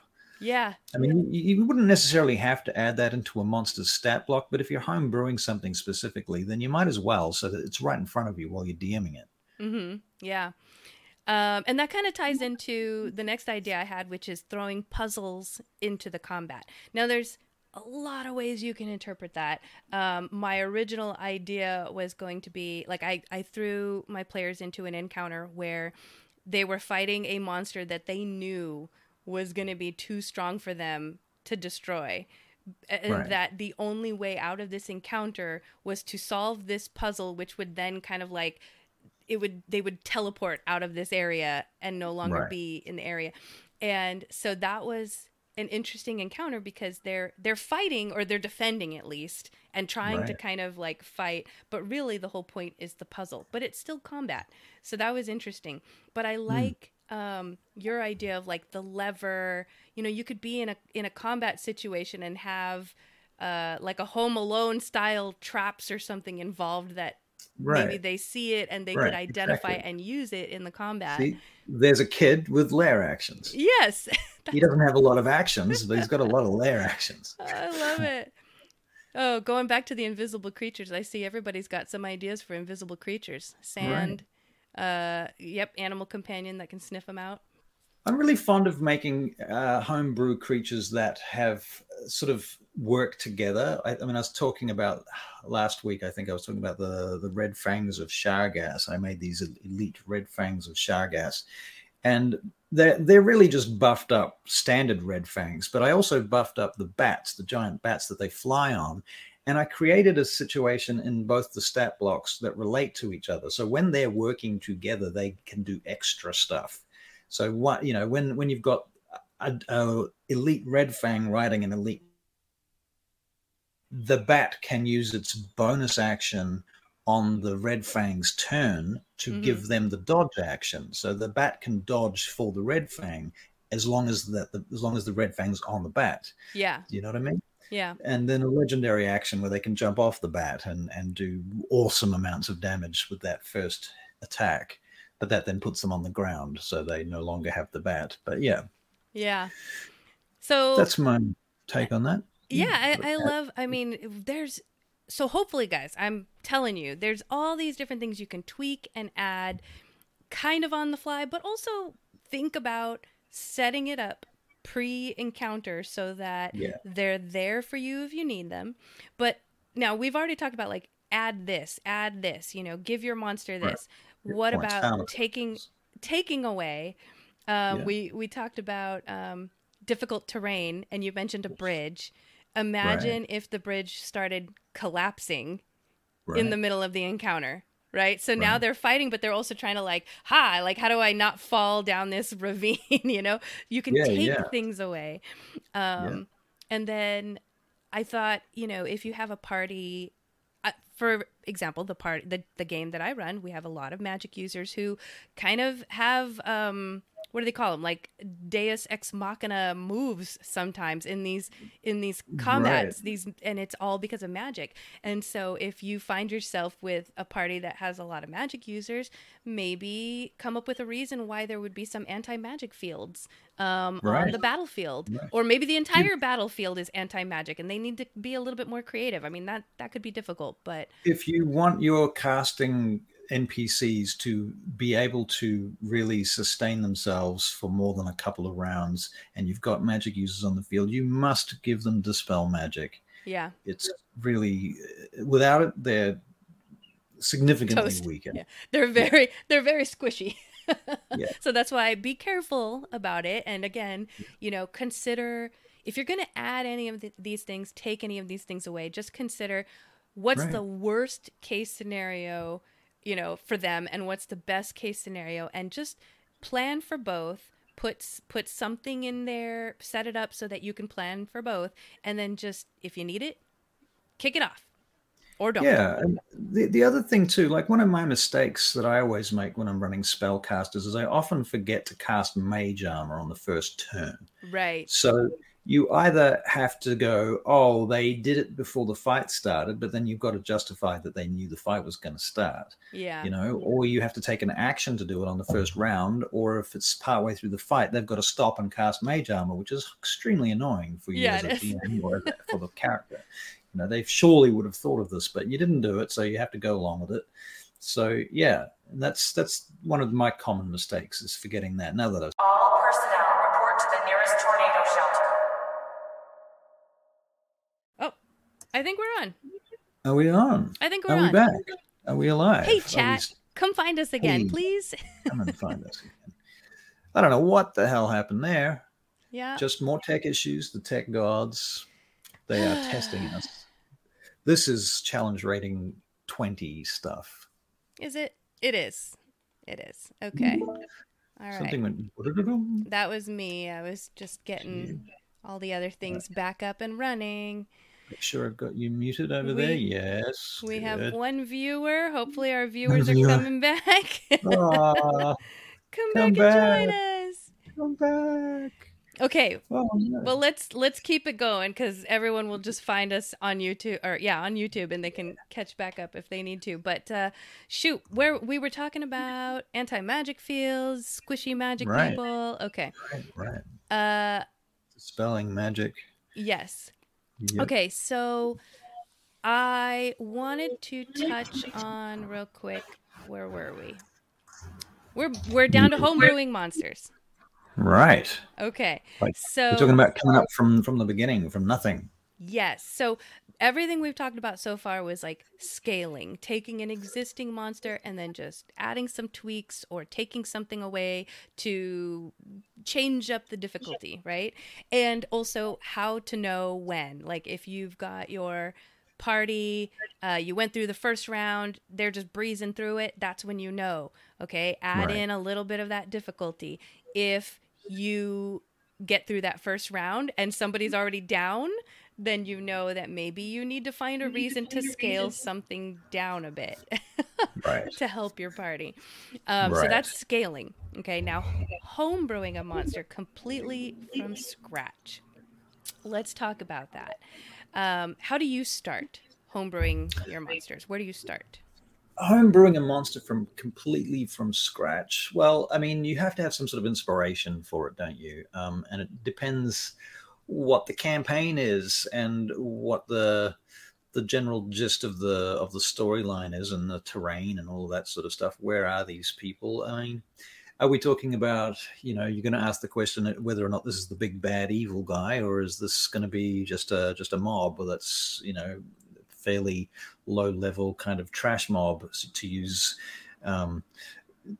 World of Warcraft terms? Not that I actually play World of Warcraft these days, but yeah, I don't honestly homebrew a lot of monsters from scratch in Dungeons and Dragons. I do scale them. I do put tweaks on them. That's the thing. And a lot of my campaigns are very humanoid based anyway. Like I talk about a lot of orcs, for example, or certain types of guards or orders of wizards, for example. I homebrew wizards, a lot of different types of wizards, all the different types of wizards of the Barakyle Envoy, for example. I've got like necromancers and war mages and archons and illusionists and spies. And I recently homebrewed the Quasit, sort of readjusted the Quasit, because the Quasit is such a cool creature. It's so fun. Right, but once they've been spotted, they don't pose much of a threat, which is good. They shouldn't. But I did tweak them up a little bit just to make them last more than one attack, because at this point, players just swipe one hit and they're gone. That's, they've got like 7 hit points or something. Yeah. So I made them a little bit tougher. These are the Barakyle Envoys Quasits. So they're special Quasits. They've learned how to, summon slightly more powerful ones. I've re-homebrewed the Tanarok, which is a demon that has been created from an orc, and I've made this one called the Ungor Tanarok because it's from the Ungor Ma'ak Empire, and so they're a little bit more powerful. So finding the inspiration generally comes from what do you need, and from your experience of the game. In my case, it's a case of I've telegraphed the idea that this creature is going to turn up at some point in the campaign, and then by the time it turns up, the players are actually too high level for it to be that challenging. Right. So that's when I'm like, okay, well, I'm going to scale this thing up and make it tougher, or what have you. Mm-hmm. But again, I think that really understanding the stat block, that's actually quite hard. When you look at the original creatures, make sure that you do understand the stat block properly, because you might not have to tweak them up. Sometimes it's a case of you can be more tactful with them or tactical with the creature.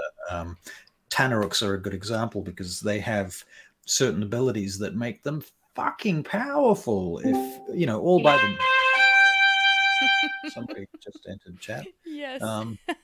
Yeah, they're super powerful all by themselves, and so scaling them up, you have to be really careful, because you might be halfway through the combat and go, oh, wait a minute, this thing has this reaction that does this thing that's going to fuck everybody up, and it's already there. Why wouldn't I use that? So you don't necessarily always have to scale things up when you make sure that you understand the stat block from the beginning. Right. I guess other forms of inspiration, I use a lot of AI art. I make a lot of AI art just for fun, mostly. I create a lot of NPC figures and sometimes monsters and things. And some of those have been quite inspiring. And I certainly have got some ideas for homebrewing creatures along those lines. I like to go through the monster manuals and such and look for different powers that already exist. I created a guard recently that they have, you know, normal sort of things, a crossbow and a longsword type of deal. They're just city guards kind of stuff. But I realized a few months ago that the archer stat block in the monster manual is fucking powerful. It's like a challenge rating 3 for an archer is hell powerful. And they've got this thing called Archer's Eye they can use 3 times a day, where immediately after making an attack roll or a damage roll with a ranged weapon, the archer can add a D10 and add the number rolled to the total. So it's either to the attack roll or the damage. It is hell powerful. They can do it 3 times. Yeah. So, and they have a lot of hit points too. So I thought, well, I'm going to take that and add that to my guard but he has a crossbow and a longsword, and they can do that with either the crossbow or the longsword, not just the longbow, which makes it a bit more interesting. Things like this particular guard gains advantage to attack rolls when they are within 5 feet of another guard of their own type, as long as they have shields, you know, and they don't always have to have shields. So that's some of the that's the sort of stuff I'm doing with homebrew creatures mostly at the moment. Yeah, that's cool. I mean, AI art I'm still new to, but I've seen some of the AI art that you've done, and it's like, yeah, that's pretty inspiring, just to randomly throw in some words to like an art bot and see what it comes up with and go, oh gosh, that looks terrifying. That's a monster. Here we go. Right. Absolutely. You know, just come up with some words and themes and ideas and sort of some words that are adjacent to those words and themes and some words about lenses and camera style and shit as well. And you get a more interesting picture. Yeah. But yeah. And then we talked about this, I think it was during the skills challenges episode, right. But you know, I get inspired by a lot in the real world. I'll see something and I just go, man, that is so cool. And then I immediately think about how I can put that into my game. Like I watched that documentary with like elephants and then little birds flying around the elephants. And that's how I came up with this idea for the encounter of this gargantuan creature and little tiny creatures that they have to fight or find or what have you, and not get trampled by this gargantuan creature. So you can get inspired by just about anything. Find what inspires you. Well, and you then can take mushrooms.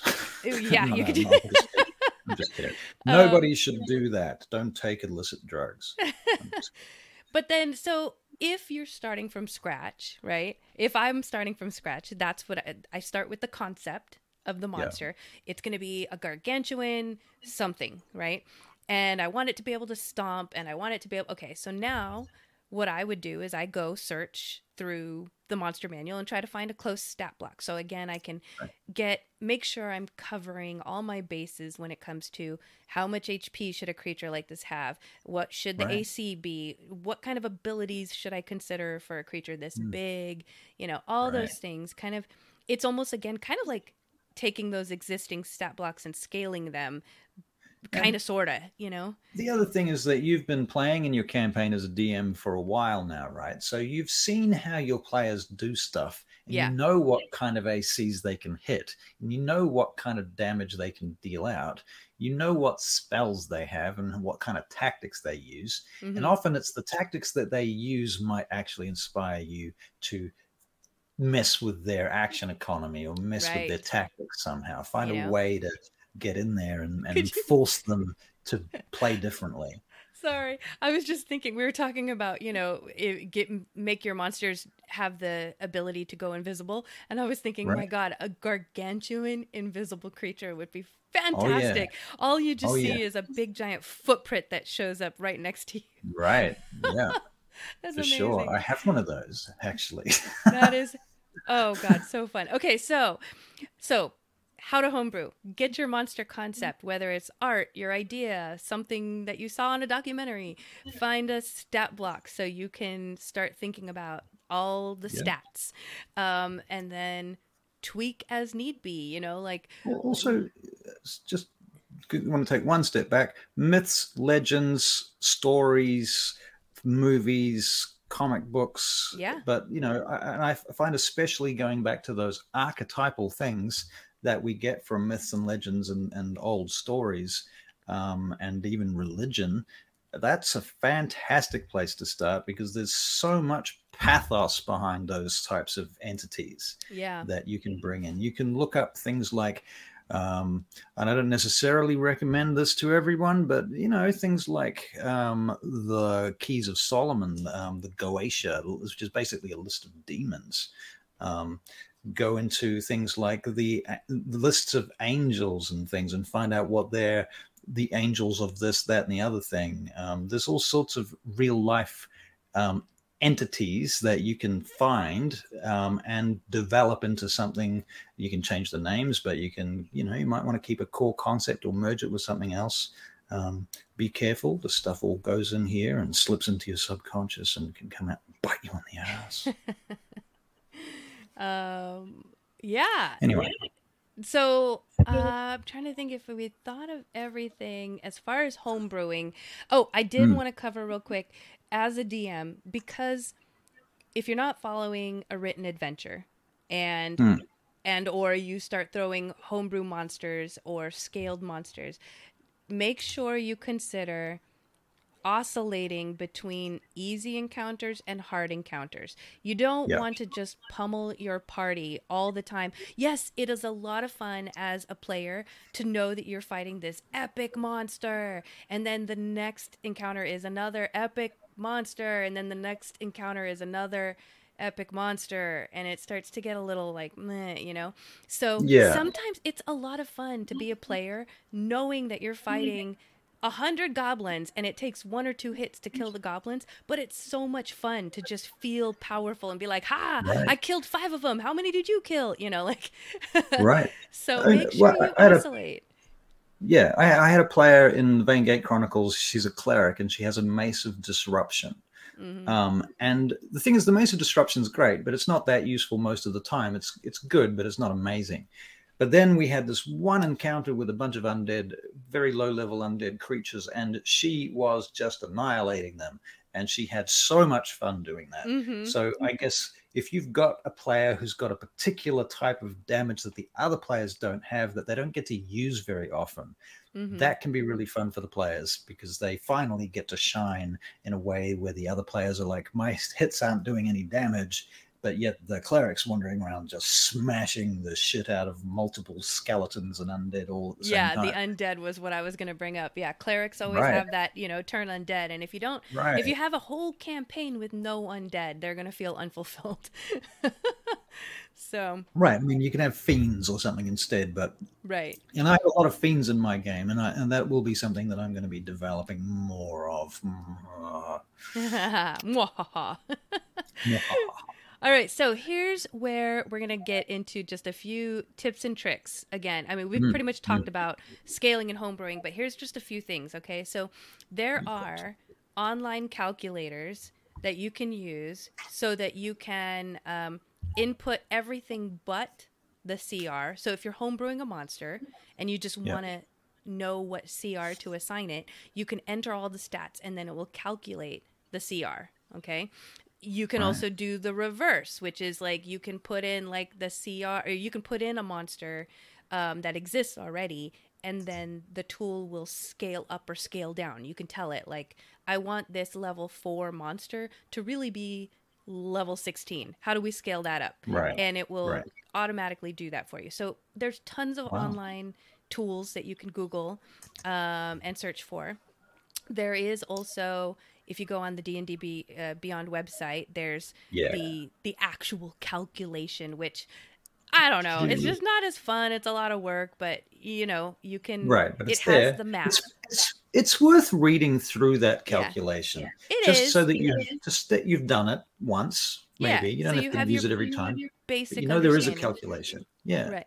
Now, I'm going to get into a few things here real quick because I've talked about how to know when to scale up, but then Right. how do you know when to scale down, right? If I had to Right. scale down an encounter, and I did talk about, round 1, somebody's down. Oh no, I Yeah. made my monster a little too OP, right? Uh-oh. Yeah. So here's the thing that I do.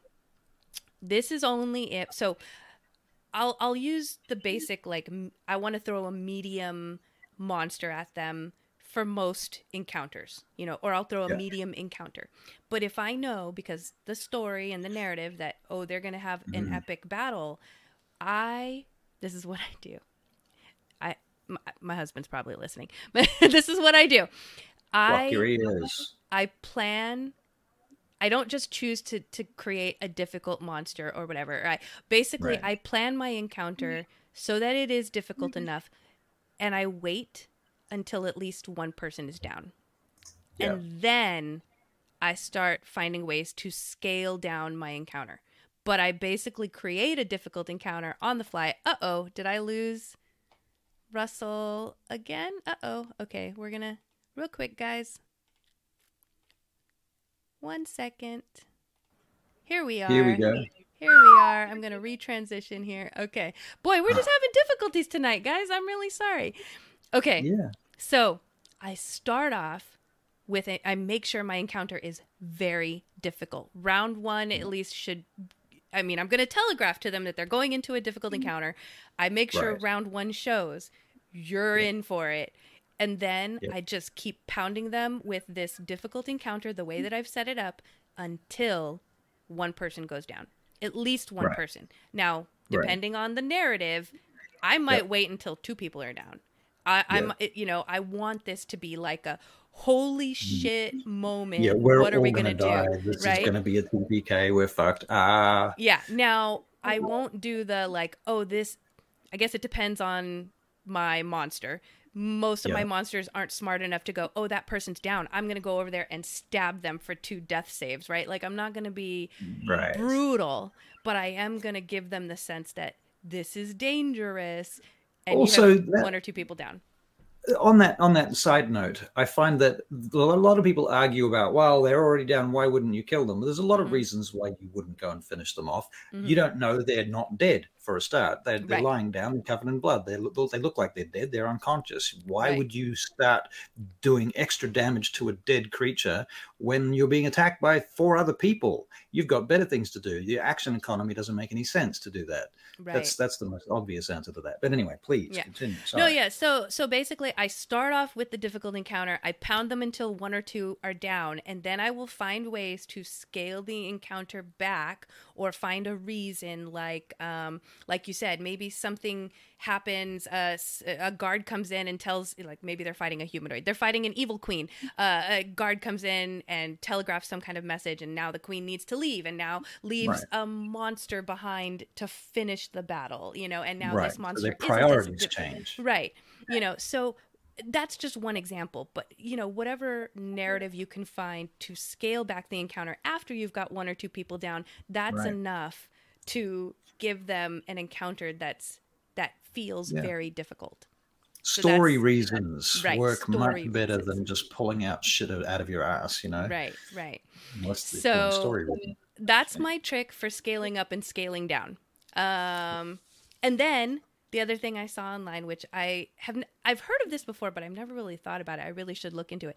Is if you're going to homebrew a monster, make sure that monster's max damage per 1 turn is not more than the HP of your highest player, right? Because then but now you can see how the math makes sense. That in 1 turn I could easily kill the strongest player in the group. Then you know that you need to scale that back a bit. Yeah, for sure.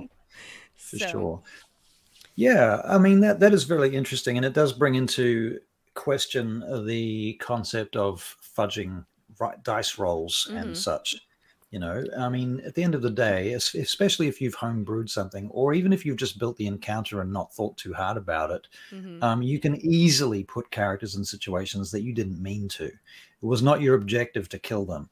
And you've created a situation where they're in fucking grave danger. And if you play it rules as written, they will die. So you do need a story reason or some sort of Deus Ex Machina to get them out of it. Or sometimes you might just say they swing and they miss. Yeah. You know, or something like that. We didn't talk about saving throws, actually. That's another thing that's Oh, really yeah, important we on didn't. home-brewing creatures. You're right. Because their saving throws versus spells and stuff, that makes a huge difference sometimes, you know. Yeah, that's Um, true. So take a look at all those stats, as saving throws we didn't think of, but you know, any one of those stats you can tweak, and then just make sure that if you're throwing what you think is a dangerous encounter, that you've telegraphed it beforehand. You know, Yeah. we've already talked about setting up your encounter so that you can take it one way or the other. You've already touched on making sure that we're focusing on what's fun and that you're not being the DM that's just out to beat your players, because that's Right. that That's may be pretty fun for you as tedious. the DM, but it's not as much fun for your players. Yeah, exactly. You're not really a dungeon master. You're more of a dungeon apprentice. Right. Yep. I like that. Yeah. You have much learning to do. Yes. And then I want to tie this back, because it's a good thing you talked about your, PC deaths and mitigating or preventing PC deaths, because I had a point and it literally just whoop. What is it? Well, while you're thinking of that, I was going to say that the players can always run away. Yeah. You know, they don't have to fight all the time. It's not required. A lot of players seem to think that it's like, oh, we're playing D&D, we have to fight the creature. And I've been at work all week selling cell phones or whatever they do, or whatever they could be scientists or astronauts, but whatever. They come to the game to get away from their lives, so they're more likely to take big risks in the game because they want it to be exciting. And they kind of have to trust you as the DM to make it exciting, or they're going to take it into their own hands and do silly things, which means often taking risks until you've beaten that out of them by killing off their characters over and over and over again. Well, see, I feel like some players or player groups don't know that that's an option, and I think as a DM it would be helpful if it's their first time in an encounter where you know that they're in over their head, or that you can only scale it back so much and they're hurting now, then what you can do as a DM is find a way to telegraph to them that they can run away. What if there's an NPC that's off in the sidelines that's like, psst, hey, come this way, and that's a quick prompt of, oh, we can actually leave this encounter. Find a way narratively to telegraph to your players that that's an option. And I'm willing to bet even you if it's an investigation check. Right. Willing to bet if you do it once, then they will always consider that in future encounters that are tough. Yeah, and if it should always be an option. Running away is always an option. It's fighting is rarely anybody's first option or choice. Yeah. In the world, we only fight when we're cornered or we really, really want something, and that thing that we want is worth more to us than the dilemma of murdering somebody to get it. Okay. That thing that I was thinking of, I think I already covered it, and that's why my brain just went zoop, because it was all just about, PC death. But yeah, anyway. All right. So I think that leads us into our weekly world building. Ta-da. Ta-da. And so I know we lost some viewers because of the technical difficulties. I'm really sorry, but if you guys are still out there, I'm going to ask for your help. Okay, I am going to explain to you some monsters that I am going to build, that I'm going to homebrew. Sorry, my brain just, whew. Anyway, I'm going to homebrew some monsters, and I'm going to ask for some help building this. And if you're in the chat and you want to provide some info, shout it out, and I might put that in, and then I'm going to run this by my players, I think, soon. And when that happens, I will report on it in a future episode. So here we go. Okay. Right now, my players are in a mountainous, rocky area. And the way that I described it to them, at least in this immediate area they're in, if you've ever seen the movie or heard of the movie 127 Hours, I think it is, this guy gets lost in like this kind of canyon that he's hiking all by himself. And it's like windy tunnels. And sometimes it's open air, but sometimes you're kind of like beneath the rocks. And anyway, that's this immediate area. And so I'm looking for some monsters. I need one monster specifically. I'm looking for a big, sturdy, some kind of a monster that would be in mountains and canyons that is also touched by the Shadow Realm. And what I mean by that is I want them to get some kind of feeling that this monster looks familiar to them but different. What's different? Something about the Shadow Realm, because that's what's going on in my world right now, is the Shadow Realm seems to be kind of merging with or coming into the material plane. So It's like the Shadowfell is bleeding across. something to that effect. They haven't quite figured out exactly what's happening. So I don't know. You tell me. If you guys are in the chat, I know we've got a few people. Oh, my husband said mountain goat. Okay. Now, what if it's like a huge mountain goat? I don't know if I'm actually going to do a mountain goat, but I love this. An undead huge mountain goat. Oh my gosh. And I do actually kind of like that. I don't know how big, because dire goats are pretty big, right? I want it to be bigger. I want a monster that's like it's bred by giants or something. Bear size monster. Right. So I guess a mountain goat could. Yeah, for sure. Okay, yeah. let's just stick with that. Let's just say mountain goat, because that's just this exercise. They don't know what I'm actually going to throw at them. All right, so we're going to do some huge... Sorry, technically I guess it would be a large, right? Mountain goat. That has somehow been touched by the Shadow Realm. So what would this monster do that would give them the idea? Like there's like Shadow Step. There's... Well, Go ahead. Do you want my feedback here? Yes, please. Well, it could have diseases. It could pass diseases. It could be full of maggots. I love the maggots. Right? It could be sort of a corpse-like thing. I'm going with the undead thing because I'm thinking of the Shadowfell and the death domains and what have you. So it could have diseases, or maybe not poison, but something like that. Yes. That it could be covered in flies that do something of their own, like a swarm of flies. Oh my gosh, you're touching on to something I was going to ask about next, which, remember I said, I like to throw one monster and then a bunch of little monsters in the case I need it. And so the bunch of little monsters could be like, could you just imagine like swarms of things like flying out of its body? Yeah, exactly. Yeah, that's what I'm thinking. Right. And it could have a pretty nasty bite too that imparts, a saving throw against, like a con save or something. And if you fail the con save, you end up with some sort of disadvantage or disease that does something to you. It gives you a level of exhaustion, or I don't know. Then now you're homebrewing diseases, but that's another thing. Right. But or you could choose something that already exists. But see, now this is great because this is what I love to do when I homebrew encounters. Is I've got one large creature. And I have my second set of monsters are small, right? So they're going to be harder to hit, and they fly. So that changes their range of motion and what's dimensional, high, low, space. Dimensional space. Yep. Okay, so let's see here. Avery says creatures that give you a second shadow before consuming you.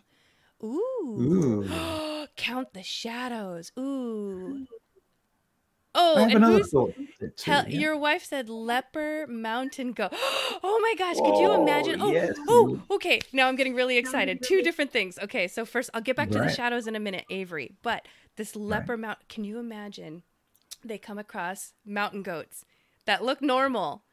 But if they like start touching them, messing with them, like pieces of skin start sloughing off. Oh my God. My ploughers hate me because I do a lot of body horror in my game and I don't mean to. Nice. I just find it so fascinating. Oh my God. Pieces of skin start sloughing off and then they're attacked by swarms. And now the goats turn around and it's like the music video Thriller. And now they're like dead mountain. I've got an idea for you. You want to put a puzzle into this situation? Uh-huh. What if it had a collar, and if you could get the collar off it, it would diffuse it. It would because the collar is causing the undead creatures, making it into this thing. If you take the collar off it, its powers sort of dissipate. But you have to figure that out. It could even have a bell that does something like Toll the Dead. Oh, What if like a goat with a bell that did Toll the Dead? bell is interesting. I like it. Toll the Bells are Dead. very shadowy, Shadowfell, Shadow Realm, death kind of symbol. I love it. I love it. Okay, I've got to get back to Avery real quick with the shadows. I love the idea of the second shadow. I think that has to be maybe a different encounter. That is so conniving. I love it that I want it to be like a humanoid enemy that they fight. An enemy. But I'm gonna type this down somewhere because I'm gonna think about how I can implement this second shadow. I love that idea. I love the leper mountain goat so much. I don't know how I'm gonna do it, but I love it. Helen. Let's see what else. Oh my God, you guys, keep them coming. Okay, so right now we have large mountain goat, maggots, undead, diseases. I love the idea of diseases. I have actually been thinking about homebrewing some diseases. Oops. You're in and out, in and out. Uh-oh. We have to think about reactions and bonus actions and lair actions as well. Yeah. What's this thing's lair about, No, the layer actions are going to be the Shadow Realm, because if you remember what I described in my previous games, there's this huge dragon, which is the BBEG's dragon, and its breath weapon is that it opens portals into and out of the Shadow Realm. And so literally right now what they're seeing in the material plane is these black holes that just kind of keep opening up everywhere at various, on the ground, in the sky, and things from the Shadow Realm are eking out into the material plane. So what if part of the layer actions is that these black circles are starting to like show up in the middle of the battlefield? Well, no, because then that means the dragon's here. I don't know. I have to think about this. Yeah. I have to think about this. I mean, goats have pretty scary screams, actually. I mean, there's this whole trope about goats have this kind of human scream. Uh-huh. Do you know what I'm talking about? Yes, I love it. Right, that could be like a special action that it has on a recharge. And Do you it know what I mean? deafens them, maybe. They scream and it deafens them. Or it causes fear, or both. Okay, so Avery told me to Google Vashta Narada. Oh, yes! I remember this episode from Doctor Who. I was wondering why it sounded familiar. Oh, I love it. Yes. Okay, so if you haven't watched Doctor Who, for anybody who's watching the show, boy, I don't even know how to explain Vashta Narada. Google it. Yeah, because I'm not going to get into that. Yeah, it's a bit too complex to try and outline. It is, here, and I don't want to ruin it because you just got to watch the episode. It's a good episode. All right. A good point. So, okay, I think I like where this is at right now. I do want to maybe give the swarms of flies some shadow aspect to it, Shadow Realm aspect. Right. I mean, the flies So could merge into a being of their own or something and then dissipate, and that'd be very fucking hard to hit. Say that again? They merge into... The flies could merge into a shadow or into a being or something like a more complicated single entity. Yeah. And then come apart, kind of like a hive or something like that. I don't know. That's just a thought, but I don't know. I like the idea of lots of buzzing flies being extremely annoying, and and it also allows you to telegraph the creature a bit too. Yeah, I like the idea. I'm trying to think how we can like scale this up with the terrain or the hazards. I'm wondering if these swarms can make it difficult to see. Maybe they right. Blindness, for blindness, sure. Kind of like a shadow aura Think kind about of thing. Conditions. Yeah, conditions. Obviously with the diseases and stuff, we can do that. Now, are you familiar with rot grubs? No. Challenge rating 1/2, armor class 8, 22 hit points. Rot grubs are finger-sized maggots. Now you could scale them down and make much smaller rot grubs and put them in a swarm, because you can get them as a swarm of rot grubs. Or you could just use them the way they are and just flavor them. And these things could be disgorged from the creature's mouth or something on a bite attack. Say that again, Or if that last part. If you damage the creature or you hurt the creature, or if it bites you or something, or you touch it, it might give you these rot grubs. Right. Alternatively, you could make the rot grubs fly and then call them a swarm of flies. Yeah. I don't know. Oh man, I cannot wait. You guys, I am going to throw this at them, and this is what I love is, even if they're listening, cuz I know my husband's listening, he has no idea how this is going to be put together, when it's going to happen, and when it does, I know he's going to laugh, but this is going to be great. I can't wait.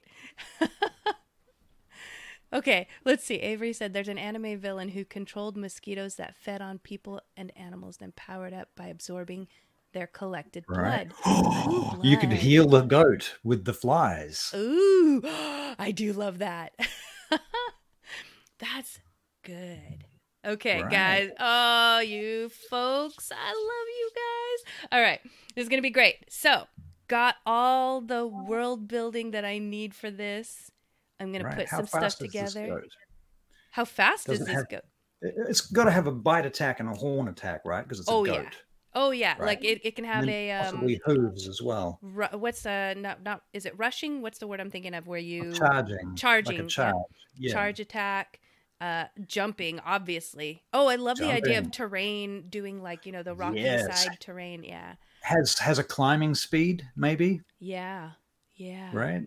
So, and it might have a very fast climbing speed so it can get away and jump on rocks and stuff in a way the players can't keep up with it. It can get around them and flank them and stuff. I love this. Okay. Man. I gotta take one note real quick before I forget it. Okay, until they. Okay. Anyway, all right. I don't want to say it out loud because I think they're listening. So I'm just going to keep that there. And anybody who's listening, keep an ear out. When are we playing next? I think we're playing mid-July, actually, for this. So you guys have a little bit of time to wait. But that gives me some time to really nail this encounter down and maybe change it up just a little bit so my husband doesn't know what's coming. And then in about a month, I will tell you all what happened. But I thank you guys for your input because this was fun. This was a lot of fun. All right. The Catoblepus is another monster that has some powers you might want to look into.